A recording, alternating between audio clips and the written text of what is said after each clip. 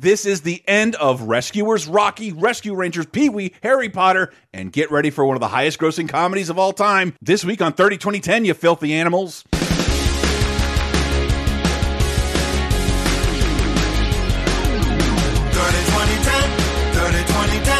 decades, every show, sometimes associated videos.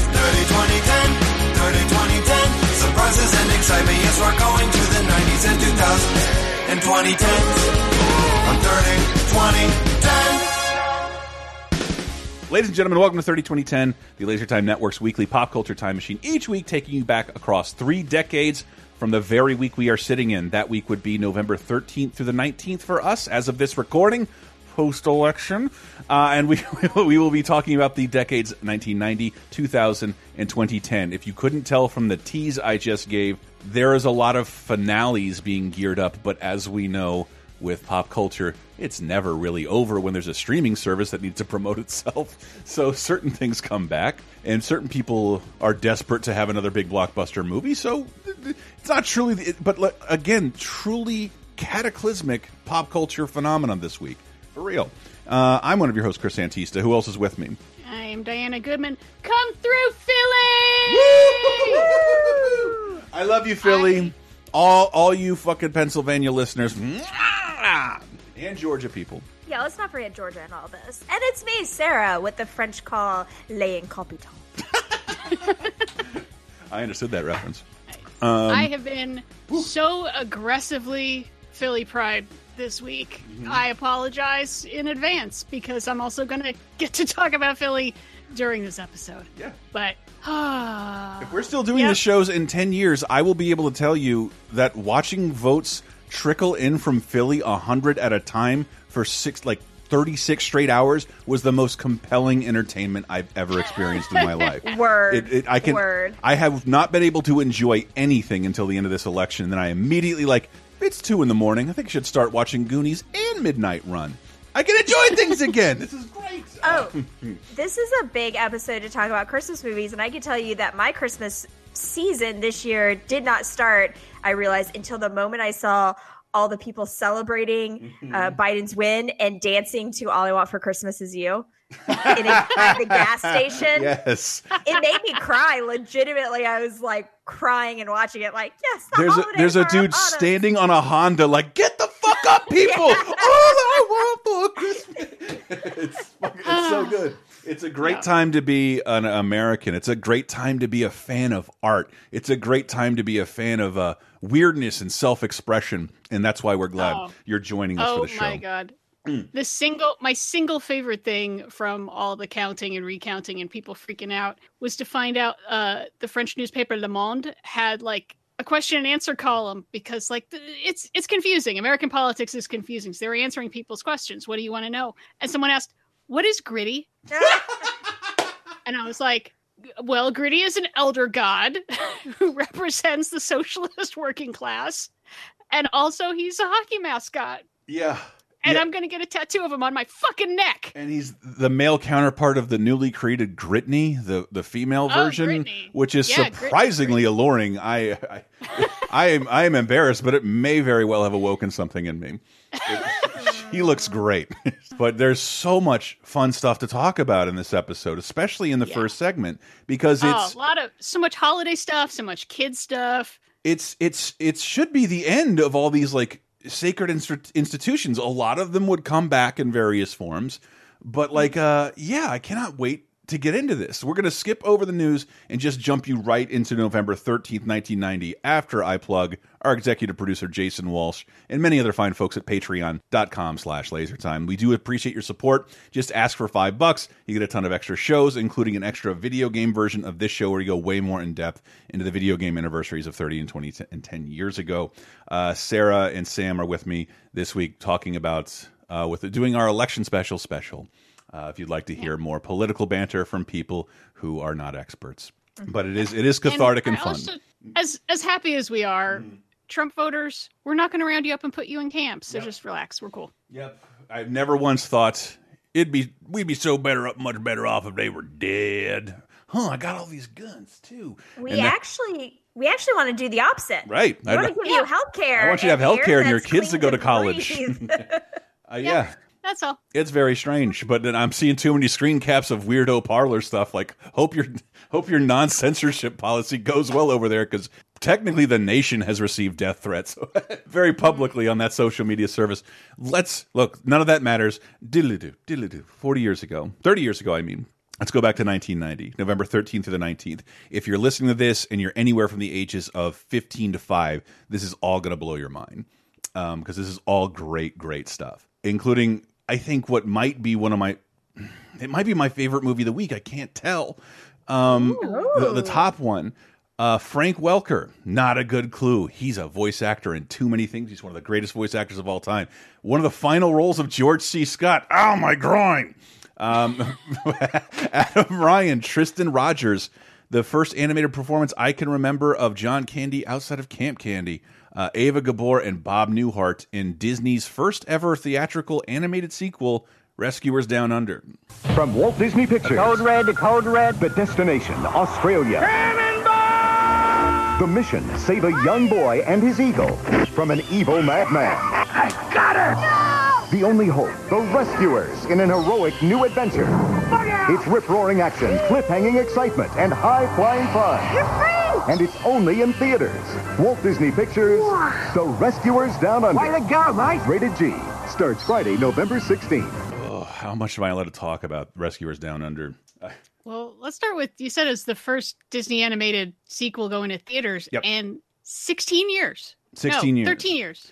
13 years. Yeah, it's a shame, because I wasn't born. I wasn't around in 1977, and for yourself. I wasn't there to see the original Rescuers, be an incredibly big hit. And it was a huge, huge hit, and it really was marred in the eyes of both the company and the public by the thing you've probably seen, the hidden boobies in the movie. there is a literal picture of real woman boobs in the original film that the animators hid in there. What? And they thought, well, they've been doing stuff like that for years, and I don't know why they decided to do something this risky in 1977, because there were VCRs coming out, but Disney was a long holdout, like, we'll never release our movies on home video. Once they did, people found the boobies, and Disney had to quietly, like, sit back on the Rescuers. But it is, I think, up until, like, the modern Disney Renaissance, which I don't really want to talk about, it was in the top 10 highest grossing Disney animated films ever made. It was a huge success, and it was deliberately built to be followed up on, because these were two, Bernard and Bianca of the Rescue Aid Society. Something, if you haven't heard me, I know I've talked about it on Video Game Apocalypse. I love little things in a big world. I love video games like that. I love it when they're little mice that have, like, Senate meetings underneath our rafters, and they bang on our buttons, and and they use our drink, like my cocktail swords, to have sword fights. I love that shit. I love little things in a big world, and I love the idea that there's this little rodent society built to help us and help everyone. And the Rescuers was built to be followed up on. Its name got tarnished a bit. And I forget exactly where this concept came from, but I think it was mostly to make an action-adventure movie. Like, they wanted to make an action-oriented movie, and Disney largely adapts fairy tales. So you can't really there's nothing in Cinderella you can turn into a car chase, but Rescuers had a little bit more fodder for that. And it is also, I think, if you're a big animation fan like I am, if you follow me on the Instas and saw me, the sole person in the universe, celebrating the VHS release date of Who Framed Roger Rabbit, I watched that with my girlfriend. We were talking about traditional animation and digital animation, and the weird milestone for Rescuers Down Under is that it is the first Disney digital film. It is the first to incorporate CG, which you can clearly see in its amazing opening as it just screams across the Australian veldt. It is incredibly important in terms of how the medium would move forward, and people kind of forget about that. I also think it's a pretty good movie. Yeah, so I've never seen it before, so I finally saw it, and it's interesting that we're smack dab at the beginning of the Disney Renaissance, like the real Disney comebacks. We've already had Little Mermaid. Yes. And we've got Beauty and the Beast next year, and, like, those are the ones people think of, and this is right here in the middle, and everyone kind of forgets about it. But the digital modeling and then the animating over it looked really good. Some of the sequences were just gorgeous, but the story is a little extra slow. Oh, is it? And also I can see kids being super traumatized by George C. Scott. Yes. He's an incredibly terrifying villain, but they've been doing that for a long time. Even when we got to Tarzan, like, I know this is based on a book, but this guy's a little too much, and he's hung at the end. In front of all of us. It's the same thing where it's like they're throwing in the environmental message, which is nice, you know, as kind of is becoming the style of the time for kids.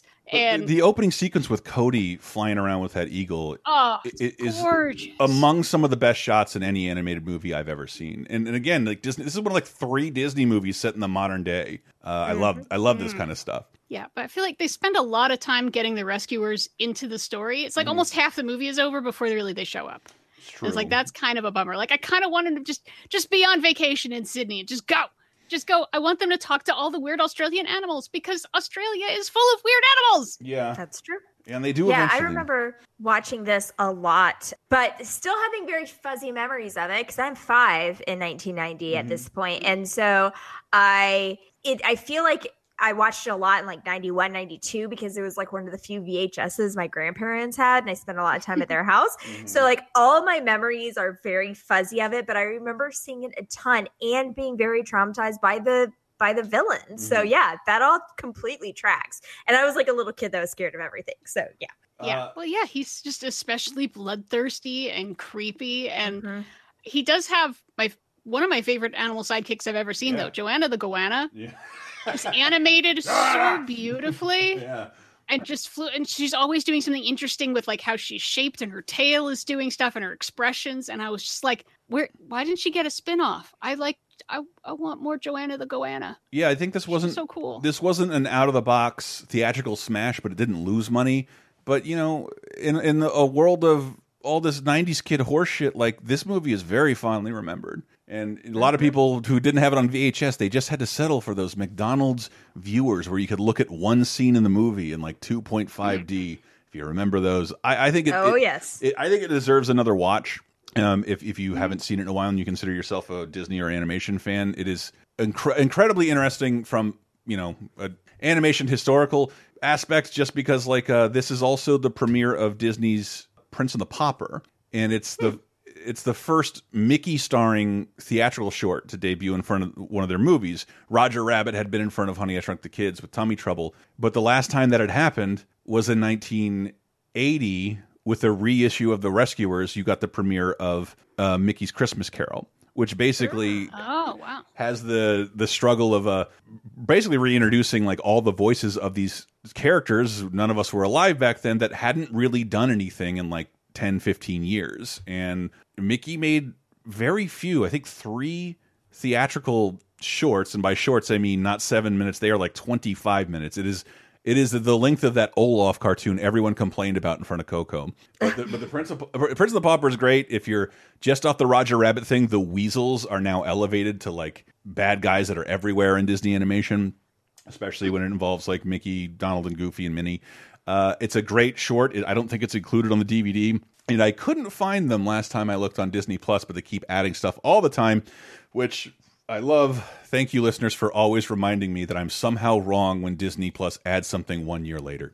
I just said it wasn't there now, and I find that odd. Just I feel like the studio, it wasn't the big hit that they wanted it to be, because I mean it opens 4th this week. Child's Play 2 is still ahead of it, and there's another children's movie that eats its lunch real hard that we'll talk about. And I feel like it's them deciding like, nah, fuck it, we're not doing non-musicals for a while. Yeah, that was a pretty... Just like, nah, too much adventure. Let's go right back to the fairy tale stuff, because you know that's what they do, like straight through The Lion King. That's why I think it's a pretty bold direction that I'm sort of glad the animated movies didn't go in. But like, I always had a ton of fun with Rescuers Down Under. Cannot recommend it enough. It's streaming somewhere. I'll let you guess where. It is also like they don't. I think both this and The Rescuers are 2 of the most underrated Disney animated films. So if you're still out there buying physical media, they are only and exclusively sold together. So I recommend, if you want to save money, do that. It's a great DVD set. They're both incredibly good movies. A movie I saw, I had never seen a single movie in this franchise until about 15 years ago. and I watched them all in a row, and I couldn't understand why this was given so much shit. Burgess Meredith, was he still alive? Tommy Morrison. Well, his character was dead. Yeah, okay. He's a ghost. He's still alive. Tommy Morrison, Sage Stallone, Burt Young, Talia Shire, and Sylvester Stallone, and Rocky V. Rocky 5. This is your medical report. It's not so good, but we can work around it. You lost millions. This is a tremendous opportunity. For him to be disabled? You gotta insult him. You gotta humiliate him. Tommy, you're a piece of garbage. Sometimes you just got to go for it. Why don't you try knocking me down? Let's do it. Sylvester Stallone, Rocky 5, rated PG-13. Starts Friday at theaters everywhere. Rocky V. I love saying it like that. Thank you, Bart, for ruining this title for me forever. Rocky Balboa.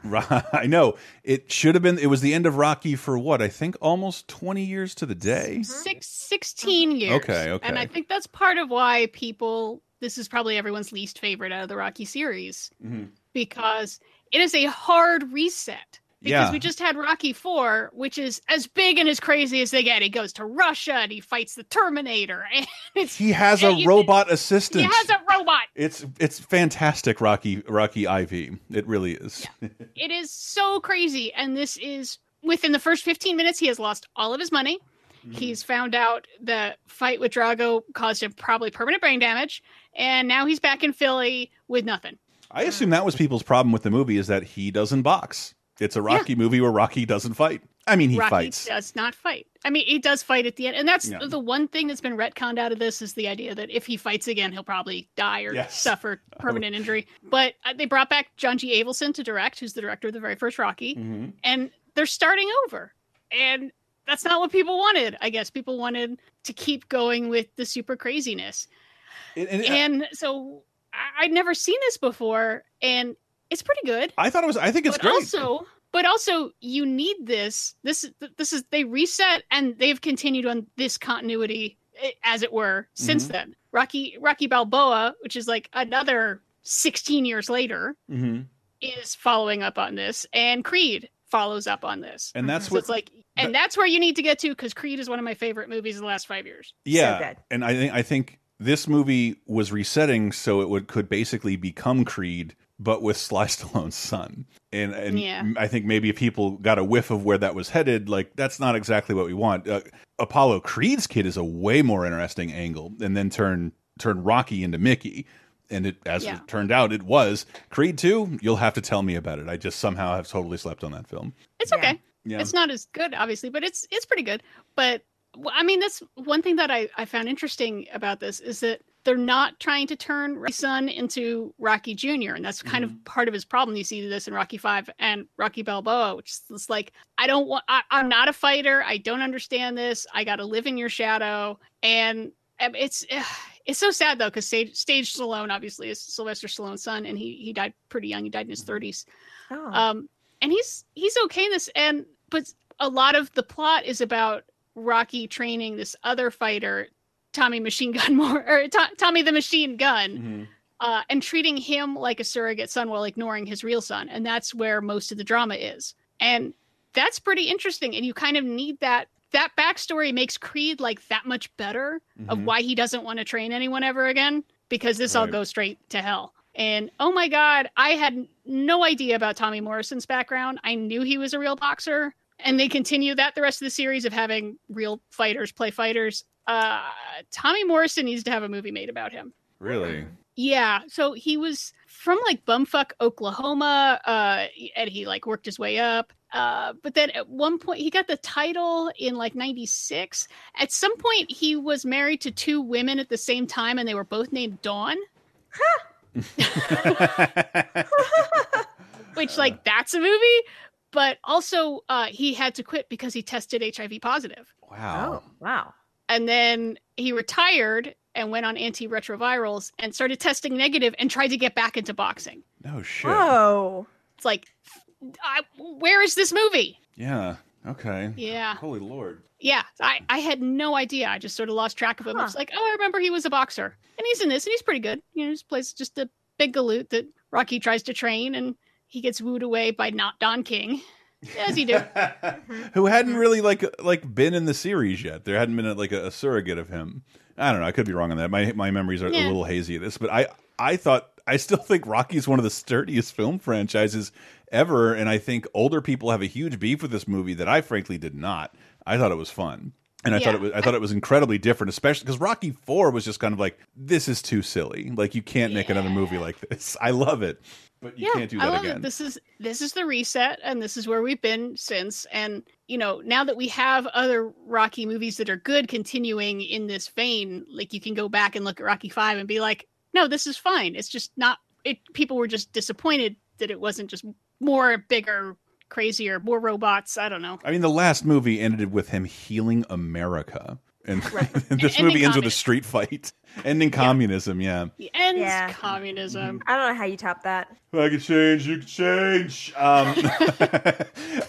So it's tough though. Like as a rewatch, because Rocky Balboa covers a lot of the same territory that Rocky 5 does, you can kind of skip one or the other if you were doing a whole rewatch. Okay, good to know. Good to know. I'm not sure which one though. I might even skip Rocky Balboa, which is still a good movie. Yeah. But... Does Rocky Balboa, does that have Shia in it? No, she's Shia dead. No. It's so odd. She's dead. She's That's dead. who I'm thinking. Talia Shire is dead, but Burt Young is still alive, but barely. It's so strange. So it's so weird that it's like it really does take more movies in the series to make it all like, oh, now I see what you were doing. Oh, that's okay. Oh, that's all right. It's fine.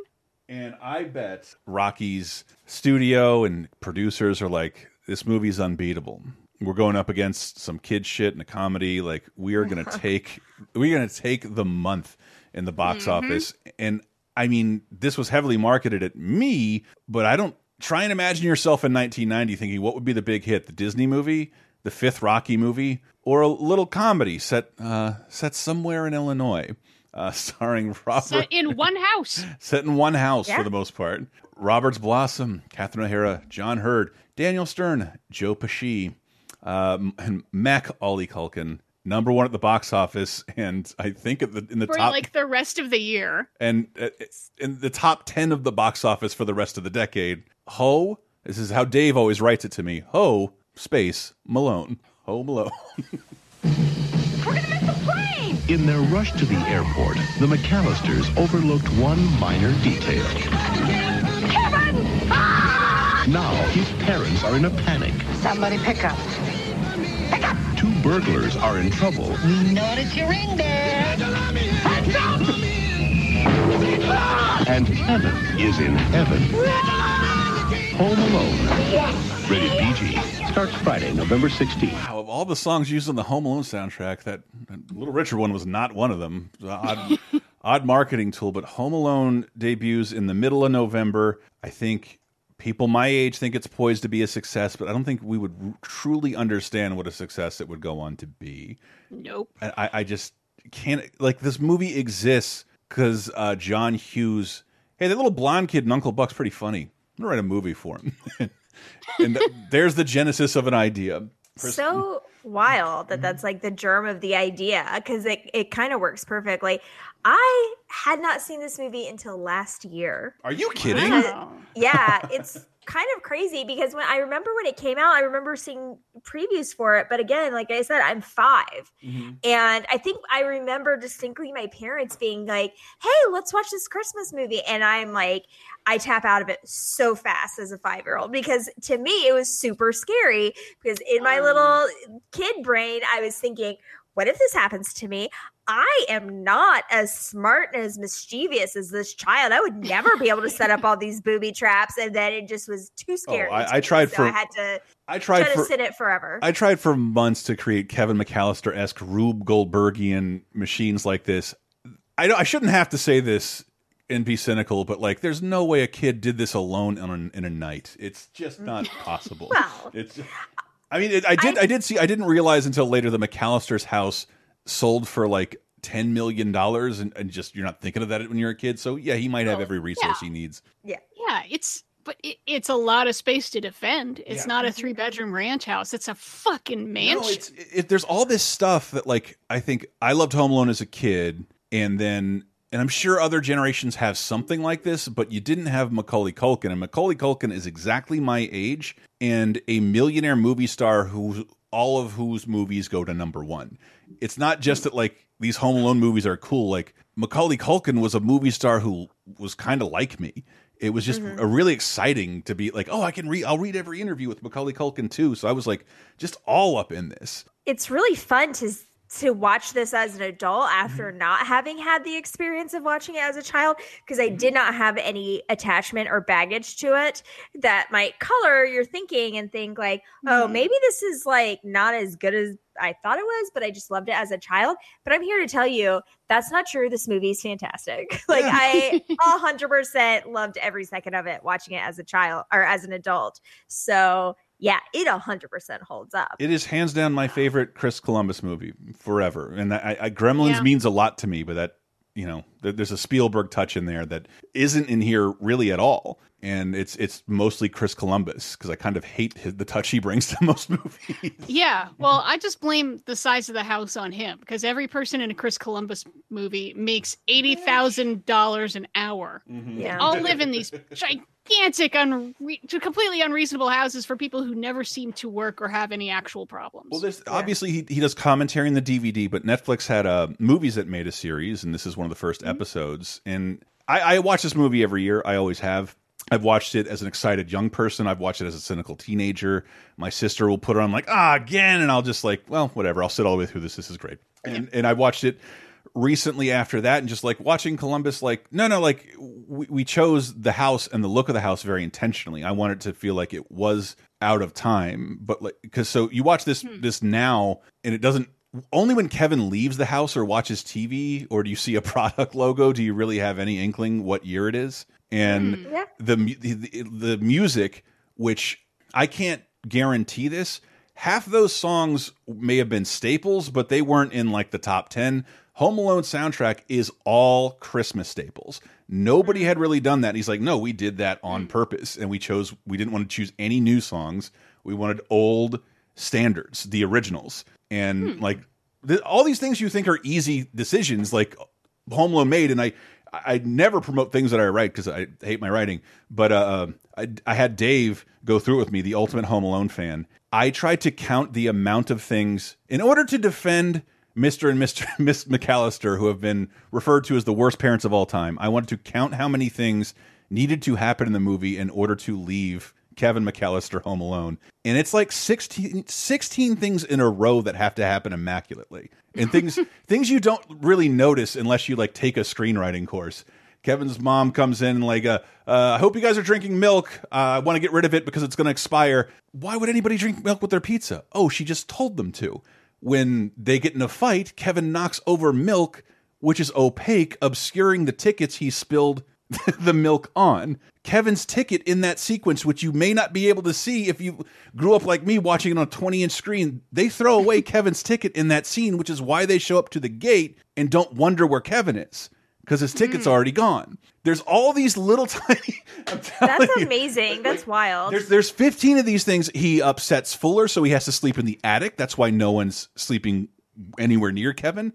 That kid has to creep into the van and have his head counted during the head count. These are good parents, is what I'm saying. It was not their fault. There are 15 immaculate connections that have to, like, every synapse has to fire, or Kevin is on the plane, or everybody's off the plane.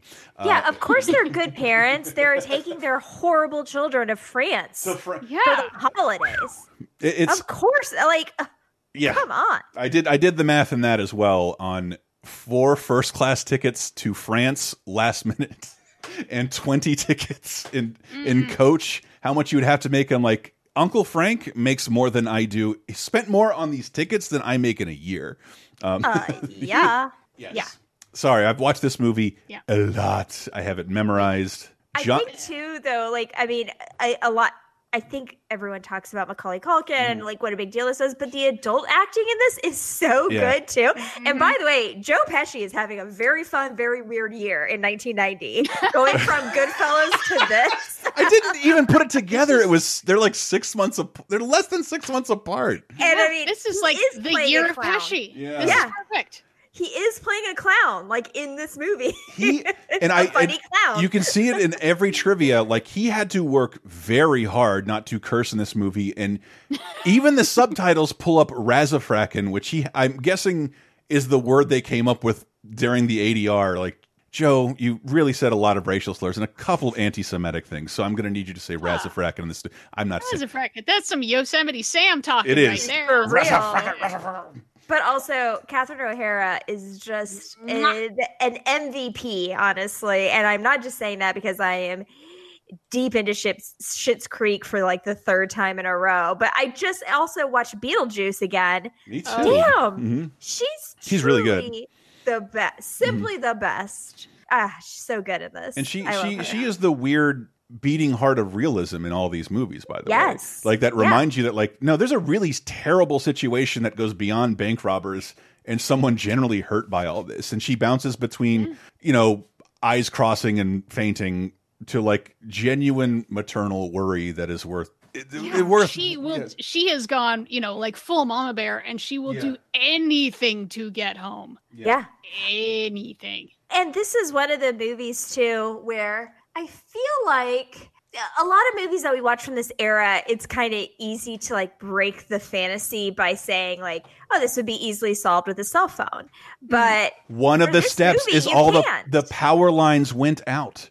The phone is gone. There aren't cell phones. It's fucking great. Well, and also, I mean, this kid probably wouldn't have a cell phone anyway. Right. So like I don't know. They're very rich. Probably wouldn't have a cell phone in 2000. I was there in 1990. You had a car phone or nothing. No one had a phone on them. And but yeah, like every cynical flaw you'd want to poke in this, like, is elaborately handled in the beginning. I'm telling you, there are 15 things you can count, and they have to be in the right order. And if one of them falls apart, they realize Kevin's upstairs, and it's really neat. Yeah, it's weird because I'm not a Christmas person.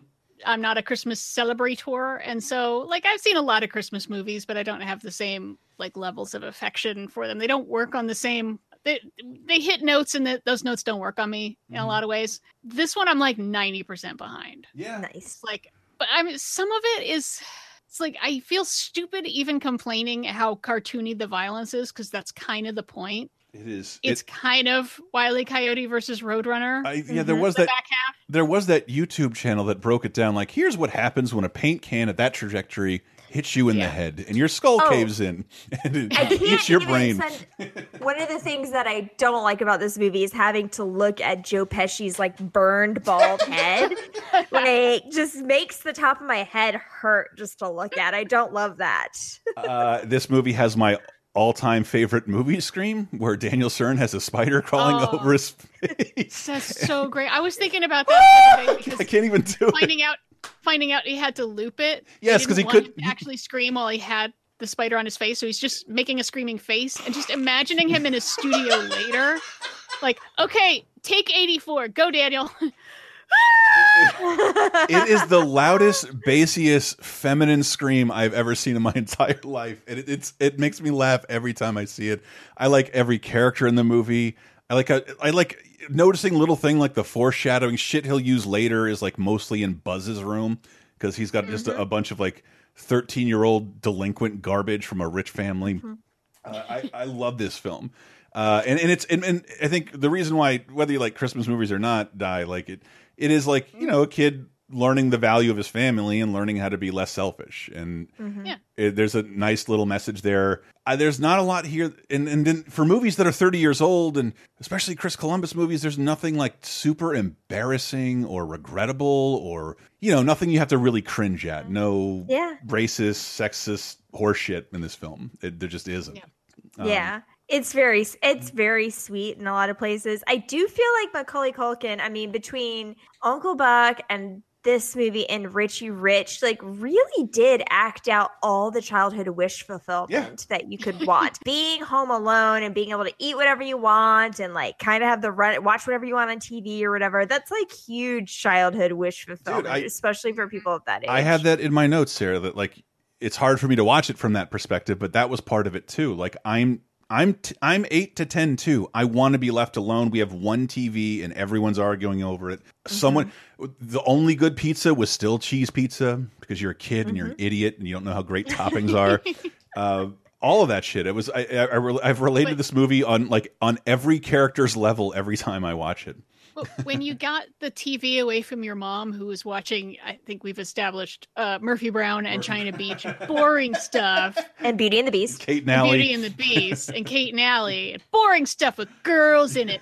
Did you really want to watch 40s gangster movies, though? No. I only want to watch cartoons up until this point. That was just for you, Diana. I even said in my Facebook, Roger Rabbit, which came out in '89. That is the first non-clamshell VHS that I ever had. Home Alone and Batman were the next, and so I remember slipping stuff out of sleeve instead of cracking open a case with coupons for Clorox in it. Home Alone is part of that memory. Sure. And this movie stuck around the entire holiday, and it became like, it was just really cool to live through the phenomena of Home Alone and not have to regret it, because there's a lot of movies I don't feel that way about now. And Home Alone got a ton of shit from people who were older and didn't get it, but like I'm glad to have been part of the generation who grew up loving Home Alone. It's a Christmas classic. I'm not ready to buy it again for $30 in 4K, but I'm tempted every day, every goddamn day. It just came out. It kind of makes me realize I didn't dig into. I read some reviews at the time, but I didn't see any of them tisking saying, "Oh, this is going to encourage children to violence." No, and I feel like that's the response we would get now. Yeah, there wasn't really anything like that, and like, yeah, critics didn't hate this either. Like this, critics mostly liked it. I also have to say something that feels a little bit vintage about it is that watching this kid like set up all these elaborate booby traps, he obviously like has an intimate knowledge of everything that's in his house. Yeah, like. You know, he's been in the garage a million times because he's been bored. He's been playing and stuff. I don't think that could exist now, because I can tell you because I live with a child, my stepson, he has no fucking idea what's in our garage. He doesn't know what's like in our closet, mine and Sam's closet. Thank God. But I'm just kidding. But like, because there's so many other entertainments for him, which is fine. I'm not like lamenting screen time, blah, blah, blah. But I'm just saying, I don't think he would be able to like find the paint cans in our garage to set up a thing. But kids today don't know how to light a blowtorch, right? It really does speak to like that childhood feeling of like knowing every inch of your own house, because sometimes you're just bored and you just have to. Well, what's it? Let me look what's in under my bed, under my parents' bed, in the closet. Like I set up elaborate rooms in between the walls, and your stepson has like the ultimate U space, and it just goes completely unused, and I find it baffling. I guess I wasn't overwhelmed with options. I had to watch Home Alone every day because there was nothing else competing with it on television. For real, that's the world I grew up in. So I'm not saying we were doing it better. We had no other options but to like fuck around in our house. Or you could watch Tango and Cash for the 4th time in a week. But Home Alone, I think we're all thumbing it up. I feel like if I'm glad to have heard Sarah's opinion. So it's like, even if you never saw it and you don't have nostalgia for it, still a good watch. Yeah. Still a great watch for sure. Even though the second one contains the current president, it's still great. It's still great. I've never bothered with it. Oh, it's the exact same film for the most part, but there's a bunch of beautiful New York shots in it. And moving on to television. This is an equally significant week for television. 2 finales this week significant to me. Chippendale's Rescue Rangers concludes or airs its last episode, let's say, because they would run it on in the Disney afternoon for another like half a decade, and then on other channels for another decade. Yeah, I was like, wait, didn't we just talk about it premiering? And we did. It premiered in March '89. It's considered 3 seasons in a year and a half of 65 episodes total. Yeah, and then they just run them into the ground. It's something a lot of companies, most companies, like even Hanna-Barbera, couldn't even really afford to do. You get lucky and the Flintstones is on the air for 7 years, and then you have enough episodes to run every day without kids getting bored. What this model was based on was the syndicated cartoon block, meaning this can go basically on any channel. It's not owned by any network. I know I have to explain that to some of our younger or foreign listeners. But yeah, to produce 50 episodes in a year so people won't see a ton of reruns. Like, let's say if you're a fan of Rick and Morty, you get 10 new episodes a year and you got to watch them every week. You get to watch 40 to 50 episodes a year, and then 50 episodes the next year, and there's a third season of 5 episodes. That is all she wrote. There's been no new form of Chip and Dale's Rescue Rangers animation up until, I believe, the current DuckTales, which is just the Disney afternoon. But it's remembered fondly by people like me, and I looked into it. It didn't really have a finale, and most kids cartoon shows didn't. I think we did a laser time on the subject of animated endings that mattered, because most animated shows take so long to make, they don't know when their last episode is coming up. An exception we're about to talk about here is Pee-wee's Playhouse. Pee-wee's Playhouse it's so weird to talk about, because yes, obviously it's just weird, dude. My nostalgia factors in, but like I would never recommend you go watch Old Sesame Streets or Eureka's Castle, but Pee-wee's Playhouse is playing on a very bizarre level. It is I called Pee-wee's Big Adventure the Scott Pilgrim for boomer kids. It is filled with nostalgic Godzilla, Howdy Doody horseshit. Boomers find nostalgic, and Pee-wee is filled with that too, and it's pretty surreal how they'll just interrupt something with like just a straightforward industrial film about washing your hands. They'll just or a public domain cartoon, but it also is like incredibly postmodern and in more inclusive than most television shows. There are women and people of color and people of there's a king that hangs out with the postman, and like it fucking rules. And it's great to get baked and still watch, and it's still funny on an adult level, and it's still a kid show like that literally tells your kids, like, go in the kitchen, grab the biggest pot you can find, and bash it! Ah! Ends this week, and it does and it doesn't have an ending, and I find that really nice, because I think, if I'm guessing, Paul Reubens and the Pee-wee people did want to end the show, because I didn't know, and you can tell now it's very expensive. It is huge and takes like weeks to make one episode. Is very elaborate. There's a lot of stop motion work in it. It's pretty big. And he said people were exhausted. So I think they bulked up together and filmed 20 of the episodes, or like they had 2. I'm just saying they had 2 seasons in the can when Paul Reubens is caught in that movie theater.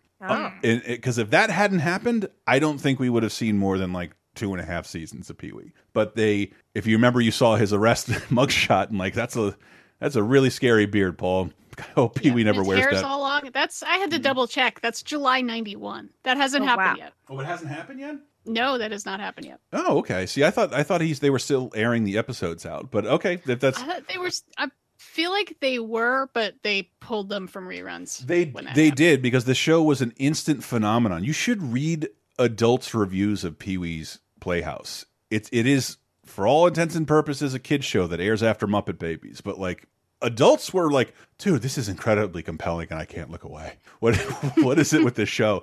So the episode is called Playhouse for Sale, and Miss Yvonne comes in, goes to the Playhouse, and notices a sign that says for sale, and Pee-wee's not there. And it has a little clip show of remembering the good times they had, because Pee-wee is clearly moving. And, then it turns out, like, no, it fell down. It was lemonade for sale. But there's 2 inklings that let you know it's the last episode. And this clip will emphasize both of them. One is it the secret word? You guys remember what the secret word is? You have to scream real loud. You got to scream real loud whenever anybody says a secret word. It could be chocolate or nice or something like that. Spoiler, the secret word is word, because I don't think they want to think about this anymore. And this is the only inkling you have that it's the finale. The Playhouse will always be here for everyone to play in, forever and ever and ever. On that, you have my word! I love this show. And I loved it, and like Home Alone, I've loved it at a bunch of different ages. It's held up for me, again, I don't watch old Mr. Rogers or even Bob Ross, man. Pee-wee's Playhouse is something more weird and surreal. There's a cool documentary about the puppetry. The guy who made that, I forget his name, but the documentary is called Beauty is Embarrassing. Great title. Really good title. Great title. Also out this week, Dennis Hopper hosts SNL with musical guest Paul Simon. Wait, again? Is it like the third week for Paul Simon? I feel like that's true, but he must have been in 2000 last week. I think. I don't know. No, I think we were talking. Oh yeah. Oh, never mind. Yes, because last week 3 times. we did, because last week it was Callista Flockhart and Paul Simon in 2000, because I was like, two tiny little white people. Right. And that's where I always say Paul Simon is the first musical guest to reach the Five Timers Club, because he was he hung out in New York a lot. We did kind of have this conversation. Yes. Okay. And we would be remiss. Different two tiny white people now. We'd be remiss if we didn't bring up this week's LA Law, which has another great episode title. Does anybody else want to read this? Smoke Gets in Your Thighs. Smoke Gets in Your Thighs, which, by the way, when I was looking at the episode to see what it was about, when you Google Smoke Gets in Your Thighs, brings up a lot of barbecue restaurants. Which is real fun. So what is this? Is this about like an overheated vibrator? What is like a lawsuit resulting from it? I looked at the epised description. I could not figure out the connection between the two of them. I know that the overall legal story that was going on is that the lawyers were representing a gay man who was caring for his partner who had ALS, and the partner's family was blocking him from seeing his partner at the end of his life. No. But wow, yeah, I don't know. Freaking serious for a title like "Smoke Gets in Your Thighs." It really is, right? And I'm way off on these dates. We just did a whole podcast double episode about the work of Stephen King, or I should have clarified, but I intentionally didn't. The adaptations of Stephen King, and how I remember I was a cartoon kid in love with Pee-wee's Playhouse. I had no awareness of most of what was happening on primetime television that wasn't The Simpsons or Fox. And all anybody talked about for 2 weeks after this was what happened in Stephen King's It, which is 30 years old this week. I'm shocked they didn't air this 2 weeks earlier. But Richard Thomas, John Ritter, Annette O'Toole, Harry Anderson, Tim Reed, Jonathan Brandis, is he in there somewhere? I think so. And Tim motherfucking Curry. Tim Curry in It. And I think It holds up pretty well. No, I actually think this is... I love It. I cannot stand the adult portions. And unlike the split up movie that we got in theaters, this jumps back and forth because it knows one of these stories is way weaker than the other. So I don't think there's truly a definitively satisfying version of It. Here's a clip. Tuesday night. It's 30 years later, and right on schedule. The killings start up again. 6 so far, maybe more. It's back, and it's mad. Take your pick, Billy boy. Something bad's going to happen to one of us. Get out of Derry while you still can. I'm going back in. This time I'm going to kill it. Something's coming. The thrilling conclusion of Stephen King's It, Tuesday night. This was a movie over 2 nights. It was a huge success. Something like 30 million people watched one or more parts of it. Yeah, it was like the highest rating thing, I think, like the whole month. I mean, it was ginormous. And it's tough because we're on network television, so there's a level of scary we can do and a level of scary we can't do. Right. And a lot of this comes off as unintentionally funny. Yeah, that's why I love what I think holds up the best is the kids' parts. They're great actors. You believe there's a genuine sense of terror happening. I don't really want to see anything get too gory when they're around, and I definitely don't want to see them have sex at the end. Listen, oh, Lord have mercy. Listen to that Stephen King episode because that's how he wanted it. Sorry, you guys didn't hear that episode, but Kevin remembers lines specifically from that scene, so he knows which kid has a bigger dick. Like that. Kevin. It is so disturbing. Well, that's he didn't know what he was about to read when he was a kid. And all of a sudden, all these children would have sex. Look into more of that later. I'd rather not take. I don't want to debase this show with that kind of discussion. But yeah. Sure. This was all anybody could talk about. And I remember I didn't see the clown and the gutter sequence, but just hearing about it. I can't look it up. I can't rent it. Haunted me for fucking years. And I remember when I finally saw it, it's like, yeah, that's exactly how I imagined it. I didn't see this until like a few years ago, but I'd seen clips before that. But like, it was exactly how I imagined it, and it's such a fucking creepy thing. And what a great thing to creep kids out with, like creep them out with little mysterious things they see every day that they walk past on the way to church. Part of this is brilliant. Part of this is terrible. I've never read the book, and I don't intend to. I just hate the adult stuff. I'm tired of saying it. You guys, what do you think of it?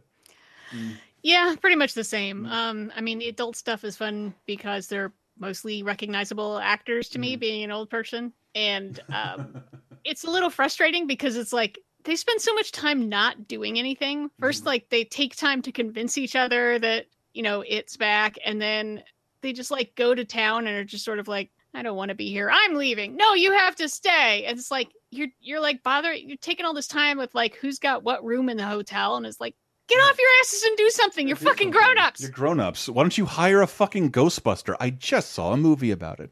Yeah, how about go get guns? You're legal adults. Go buy a bunch of shotguns. Let's start there. It's Maine. You can find them pretty much anywhere, I imagine. Come on. And Tim Curry, that man knows how to ham. Oh, Lord, does he know how to ham. God bless him. Yeah, and I going to Comic-Cons. Oh, remember those people together celebrating. Anyway, we're going to cons. Like Pennywise was one of the most cosplayed characters I'd ever seen, and it's not like it's easy to pull off either. Like, yeah, it's so yeah. This clearly made an indelible mark on everyone who came in contact with it, and even just the format. I don't think this is the first Stephen King TV movie, two-part event. I think we probably have the Langoliers somewhere in there somewhere, but like. It became an event after this. Like, it happened a lot after this. Stephen King could spin anything into gold. And moving into games very quickly, because there's not a lot to talk about, because, spoiler, next week, the Super Nintendo will be out in Japan. So, yeah. So, not a lot happening here. Of course, we will go way more into depth. We still need to get that October episode out. Patreon.com/lasertime. The music of 1990, the November 13th to the 19th. We got new releases. Ween's debut album, God Ween Satan, The Oneness. Choke by The Beautiful South. Anything is Possible by Debbie Gibson. 5-Man Acoustical Jam by Tesla. Reverberation by Echo and the Bunnymen. Naive by KMFDM, and the debut of the Cherry Poppin' Daddies. Won the Yellow Ribbon Award for the best band name ever. It won't age poorly at all. Their album Ferociously Stoned. I hated their name from the beginning, and it's just so much worse now. How they have to be touring now as CPD, right? We'll close out the 1990 segment because this has been a fucking long one with Enlighten Me by Echo and the Bunnymen. We'll be right back with 2000, and you're going to want to stay there because we're not done talking about very famous Christmas movies yet. Stay right there. Regimental in my way, detrimental at the end of the day, but you won't be told. No, you won't be told.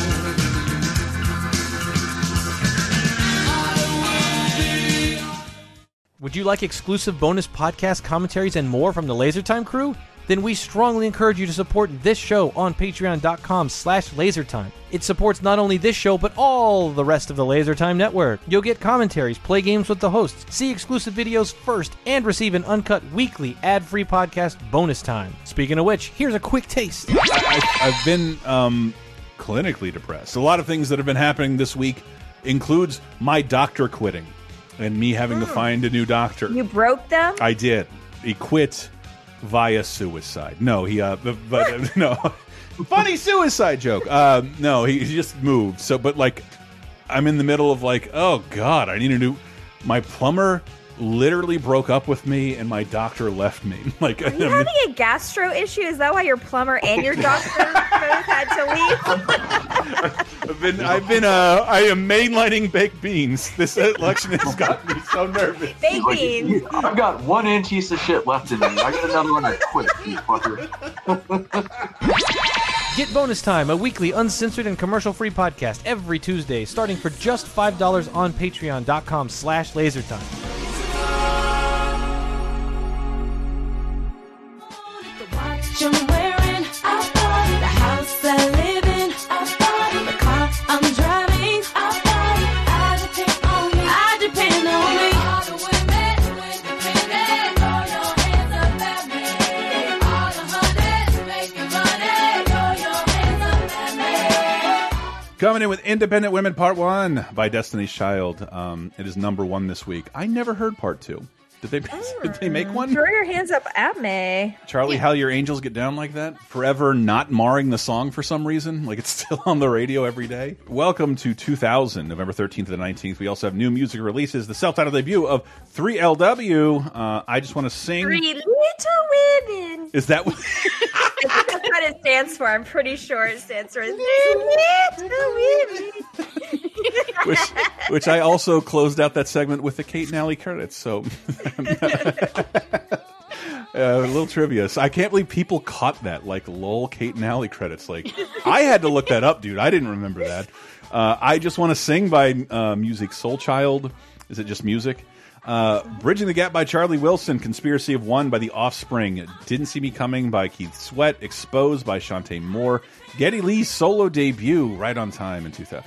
My Favorite Headache. Lovers Rock by Sade. Sound Loaded by Ricky Martin. Beatles One, the biggest selling album of the decade. Is that the one with the brand new Beatles song? By that I mean the old John Lennon song. No, that was the anthology, which was out a while ago. But these are like, it's a best of that's remastered. You're right. There hasn't been another Beatles compilation album since this. This is still what you see in stores. Yep. I thought wasn't there Beatles anthology? There were 3 of those, earlier. yeah. But this is the album. You'll see it in stores with just a big yellow #1 on it. Yeah, it's their #1s. Mm-hmm. And I have a stupid question, but when you say the biggest selling album of the decade, you mean 2000 to 2009? Yes. Okay. Sweet. And I wasn't sure, maybe it was the other way. Also out this week, your parents are scooping up right alongside the Beatles one, Hollywood in the Shadows of Death by Marilyn Manson, his first release post-Columbine, which, if you recall, he was solely responsible for. Yeah, you all know this. Yeah, there's not a single bit of responsibility on the school, the parents, or the gun manufacturers. We're Americans. Have to say, those all make money. I have to say, Lovers Rock by Sade is a real Bone Zone album. I mean, Sade is always Bone Zone, but By Your Side, ooh, girl. Oh, that's on that one. Okay, yeah. Yes. We were going off on the Bone Zoniness of Chris Isaac's song. Oh, yeah. Every Sade video is just that. That is all it is. Sign me up. It is. I don't know what for, but sign me up. Oh God, this is like such a relief, and I'm so glad we got to talk about it this week and not last. 2000 news. This brings me back. The fucking recounts still going on in Florida. Gore is pushing for hard recounts in 4 southern counties, including Palm Beach, which had a butterfly ballot and statistically unlikely high number of wins of Pat Buchanan votes. I believe that was the primarily Jewish county that was baffled that it seemed to entirely go for the fundamentalist Christian. Yeah, for the guy he's not a Nazi, but Nazis agree with him a lot. Mm-hmm. Yeah, that guy. And then there were like a ton of elderly Jewish Palm Beach voters who were out and was like, I'm pretty sure I hit the wrong one. The ballot was confusing. Can we vote again? And they're like, no. Oh. I'm seeing a bunch of televangelists right now. Like, if you're saying prayers for the fasci racist, you're either wasting prayers or they don't work. So get it together, Christians. You should. I mean, I guess if Biden wins, that's not God's will. No, God's. I thought God did everything. I mean, you thought he was more powerful than that, but you know, the devil's such a trickster. He's never been able to catch him. I am so glad that things are not close enough that I don't think it's going to draw out for months. I mean, Trump can say whatever he wants for the next 5 weeks or whatever, but he's been doing it for 4 years, so why not? Why stop? It's just that why like stop now? The thing we were worried about is not that as close as Right. it was, so it's not nearly. likely to change. We thought. I think some of our worst case scenario was that there'd be some ambiguity or things would be so close they would argue it until they got tired of arguing it. Whereas now it's just like, no, a genuine act of deceitfulness and evil needs to occur for you to win this. And I'm They're not saying still it won't. counting, and it's still getting further and further away from Trump. Yeah, it's like, Yep. Yeah. Yeah, and if they can find real evidence of wrongdoing, go for it. Go for You it, wanna man. do recounts? Go for it. Go for it. I'm cool with that. But I bet you don't. And I bet if you do, you'll end up losing votes. Some hayseed went in there with a goddamn mail sack. Anyway. Yep, something like that. I don't know about you guys. I'm laying 4-1 on Trump resigning now. Oh, really? I think it's not fun anymore. Yeah. Yeah. Look. I don't think he's ever really had fun with this because I don't think he ever really wanted it. But No, yeah, he loves attention and power, and he got both of those. And now, you mean I'm going to have to start giving it away? I don't wanna. I don't want. I'm going to burn all the records during the transition. Yeah, I think he's going to say, I accomplished everything I meant to accomplish, and so I'm resigning because I did such a great job. We got half a wall. I've created some future supervillains out of some Mexican kids unnecessarily. Created a fraught situation in the Middle East forever. Billionaires will be able to sleep tight knowing their grandchildren will wake up billionaires. My work their here is done. grandchildren won't wake up because our planet is fucked. Yes, they will. And our guillotines are sharp. But they will use our bones to filter their water. And patreon.com/lasertime. Make sure my bones do not go into billionaires' water filter. People Magazine's Sexiest Man Alive. Congratulations to Brad Pitt. Up until this point, his beauty was never celebrated. Oh, I'm seeing this second time he's won this prestigious award. Is this our first two-timer? I don't care. I know Matt Damon's taken it twice. I feel like they recycle the same bros all the time. Do they? Yeah. I can't believe that. Like, didn't Harrison Ford win it like twice? Well, that seems. Yeah, Denzel's won a couple times. Yeah. Okay. I mean, I'm just still waiting, holding out for Bradley Whitford to take that title. I mean, have you actually picked up the issue? That's always what happens. Oh, Jessica Tandy, one runner-up, great. And and speaking of dishing on celebs, guys, Catherine Zeta-Jones and Michael Douglas tie the knot to become Hollywood royalty. Actually, cynicism aside, turns out, yes, they are still together. Still together. Kind of one of my favorite low-key couples. A little bit, like, yeah. They're just like chill. They've survived like some real tragedy in while married, including her giving him throat cancer with her pussy.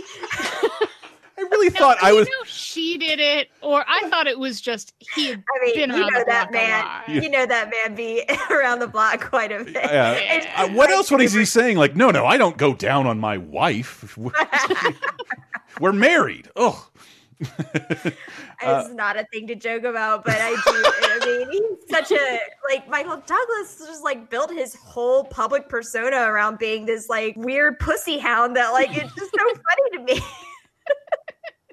It's only funny because he survived. Yes, he survived to make some Marvel movies, and she survived to do some T-Mobile ads. I have not seen her in an actual movie in a very long time. Well, I mean, she's had.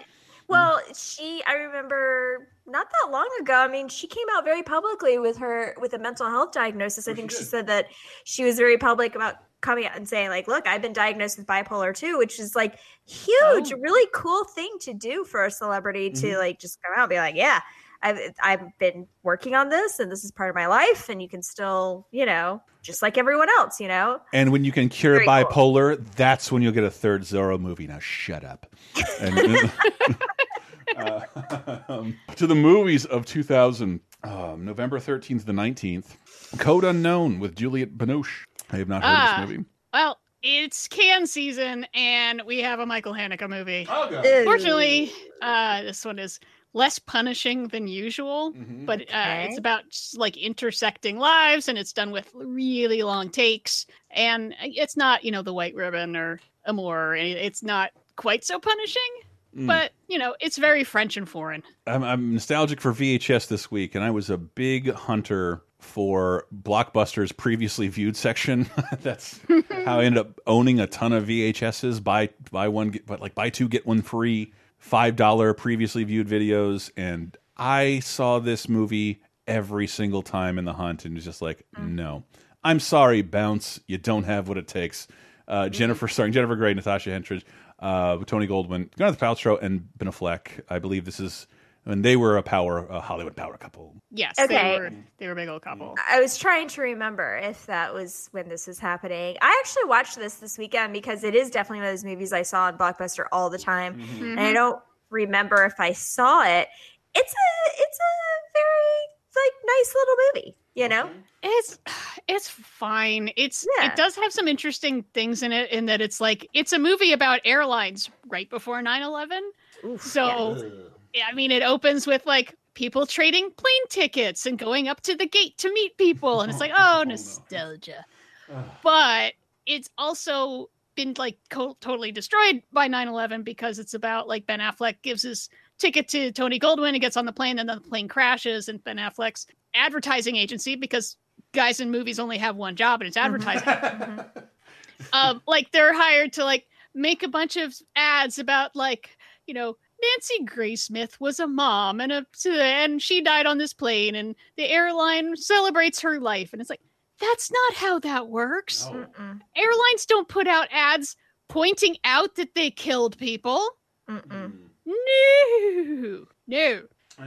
But then Ben Affleck feels really bad, and he meets up with Gwyneth Paltrow, who's Tony Goldwyn's widow, and they start a relationship. And then there was the point I turned the movie off was I realized, how many movies have I seen in my entire fucking life that has a scene where someone says, "When were you going to tell me? You've been lying to me this whole time." Because they hook up without him saying I knew your husband right before he died. Right. I do have to, yeah. I do have to say many fucking movies. That's why one of my favorite Steve Martin lines in two of his movies is, "And this is how I find out? You tell me?" I was going to tell you, but I didn't know what the right time was. The way they get there is kind of interesting, though. So Ben Affleck and Tony Goldwyn are just randomly are hanging out together, two strangers in a airport bar with another woman, and that woman happens to have a video camera that she's just got, and so she's playing with it. So she's videotaping the three strangers just hanging out, drinking, have a good time. And then later on in the movie, she's tracks down the widow and is "Hey, I have this videotape of your husband right before he got on the plane," and she sees Ben Affleck and said that's how she knows that they were together right before he died. Kind of an interesting mechanism to use to get to that place. I feel could have been different. I don't know. It's fine. I feel the acting's very good. I mean, watching this, Gwyneth Paltrow does some really good face acting in this, where she realizes something and her face changes very subtly, I've noticed. And I was kind of thinking yeah, I'm really glad for these kinds of smaller, quiet, non-blockbuster movies with these huge stars, because that's when a lot of times you do see oh yeah, they are good actors. They are really good at their craft. We can separate them from the huge blockbusteriness of whatever they are known for, and you can see them kind of really do the work, And I think that Ben Affleck and Gwyneth Paltrow are both doing the work in this movie, so I do think that is something good to say, and it's very sweet. Yeah, it's just sort of it's fine. I've seen this a dozen times. This is the response. That was my response to all of the movies of this week in 2000. Because here we have sandwiching the Rugrats cinematic trilogy. Is it The Empire Strikes Back? It's the one with the downer ending after Chucky loses a hand or whatever his name is? I'm not the guy. I checked out after the Reptarmobile and jumped right back in when they met the Thornberrys, which means I missed, I missed the Dark Knight of Rugrats movies, Rugrats in Paris, the movie. Say breathe. The Rugrats are going to Paris. Really? Speaking French already. They're seeing new faces. Come on, I'll show you the shortcut. Visiting new places.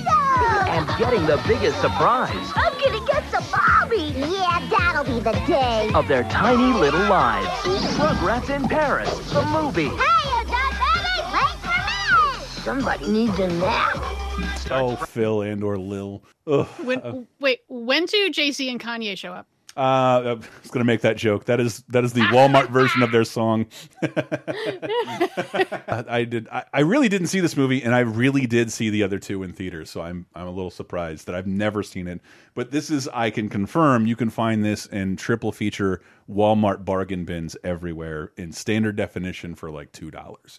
I think this is one of the most profitable things Nickelodeon has ever had. So I do find it a little bizarre it's not treated a little better, because I still am captivated. I think Klasky Csupo, the people who made Rugrats, it is to me one of the most 90s designs of anything I've ever seen. I find it very garish and ugly, and the idea of it being 24 frames a second in cinematic widescreen like just really tickles me for some reason. So I'd love to see this in high definition while very, very high on a day with nothing else to do. A movie I just... Oh, I'm sorry. Does anybody else have any more on Rugrats in Paris? Literally not a word.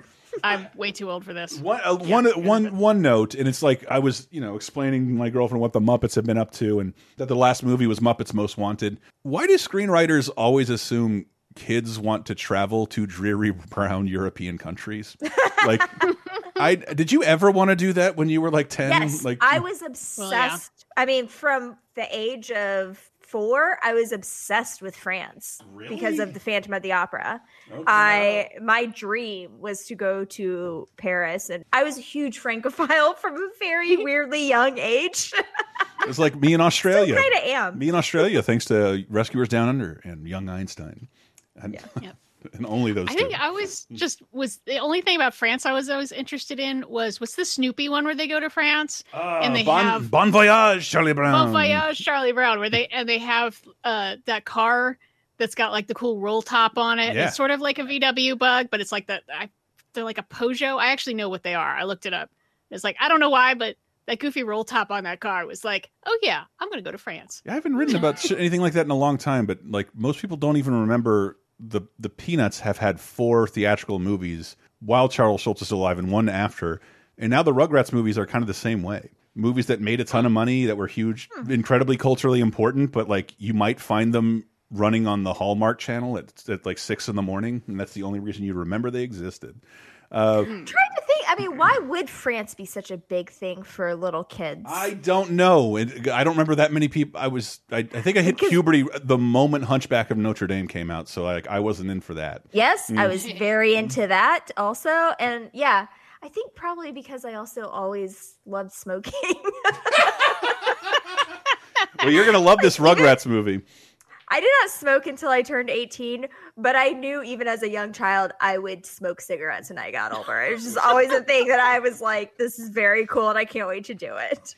I don't do it anymore, but yeah, we're not advocating smoking. This movie's fucking terrible. Robert Duvall, Sarah Winter, Michael Rooker, Tony Goldwyn.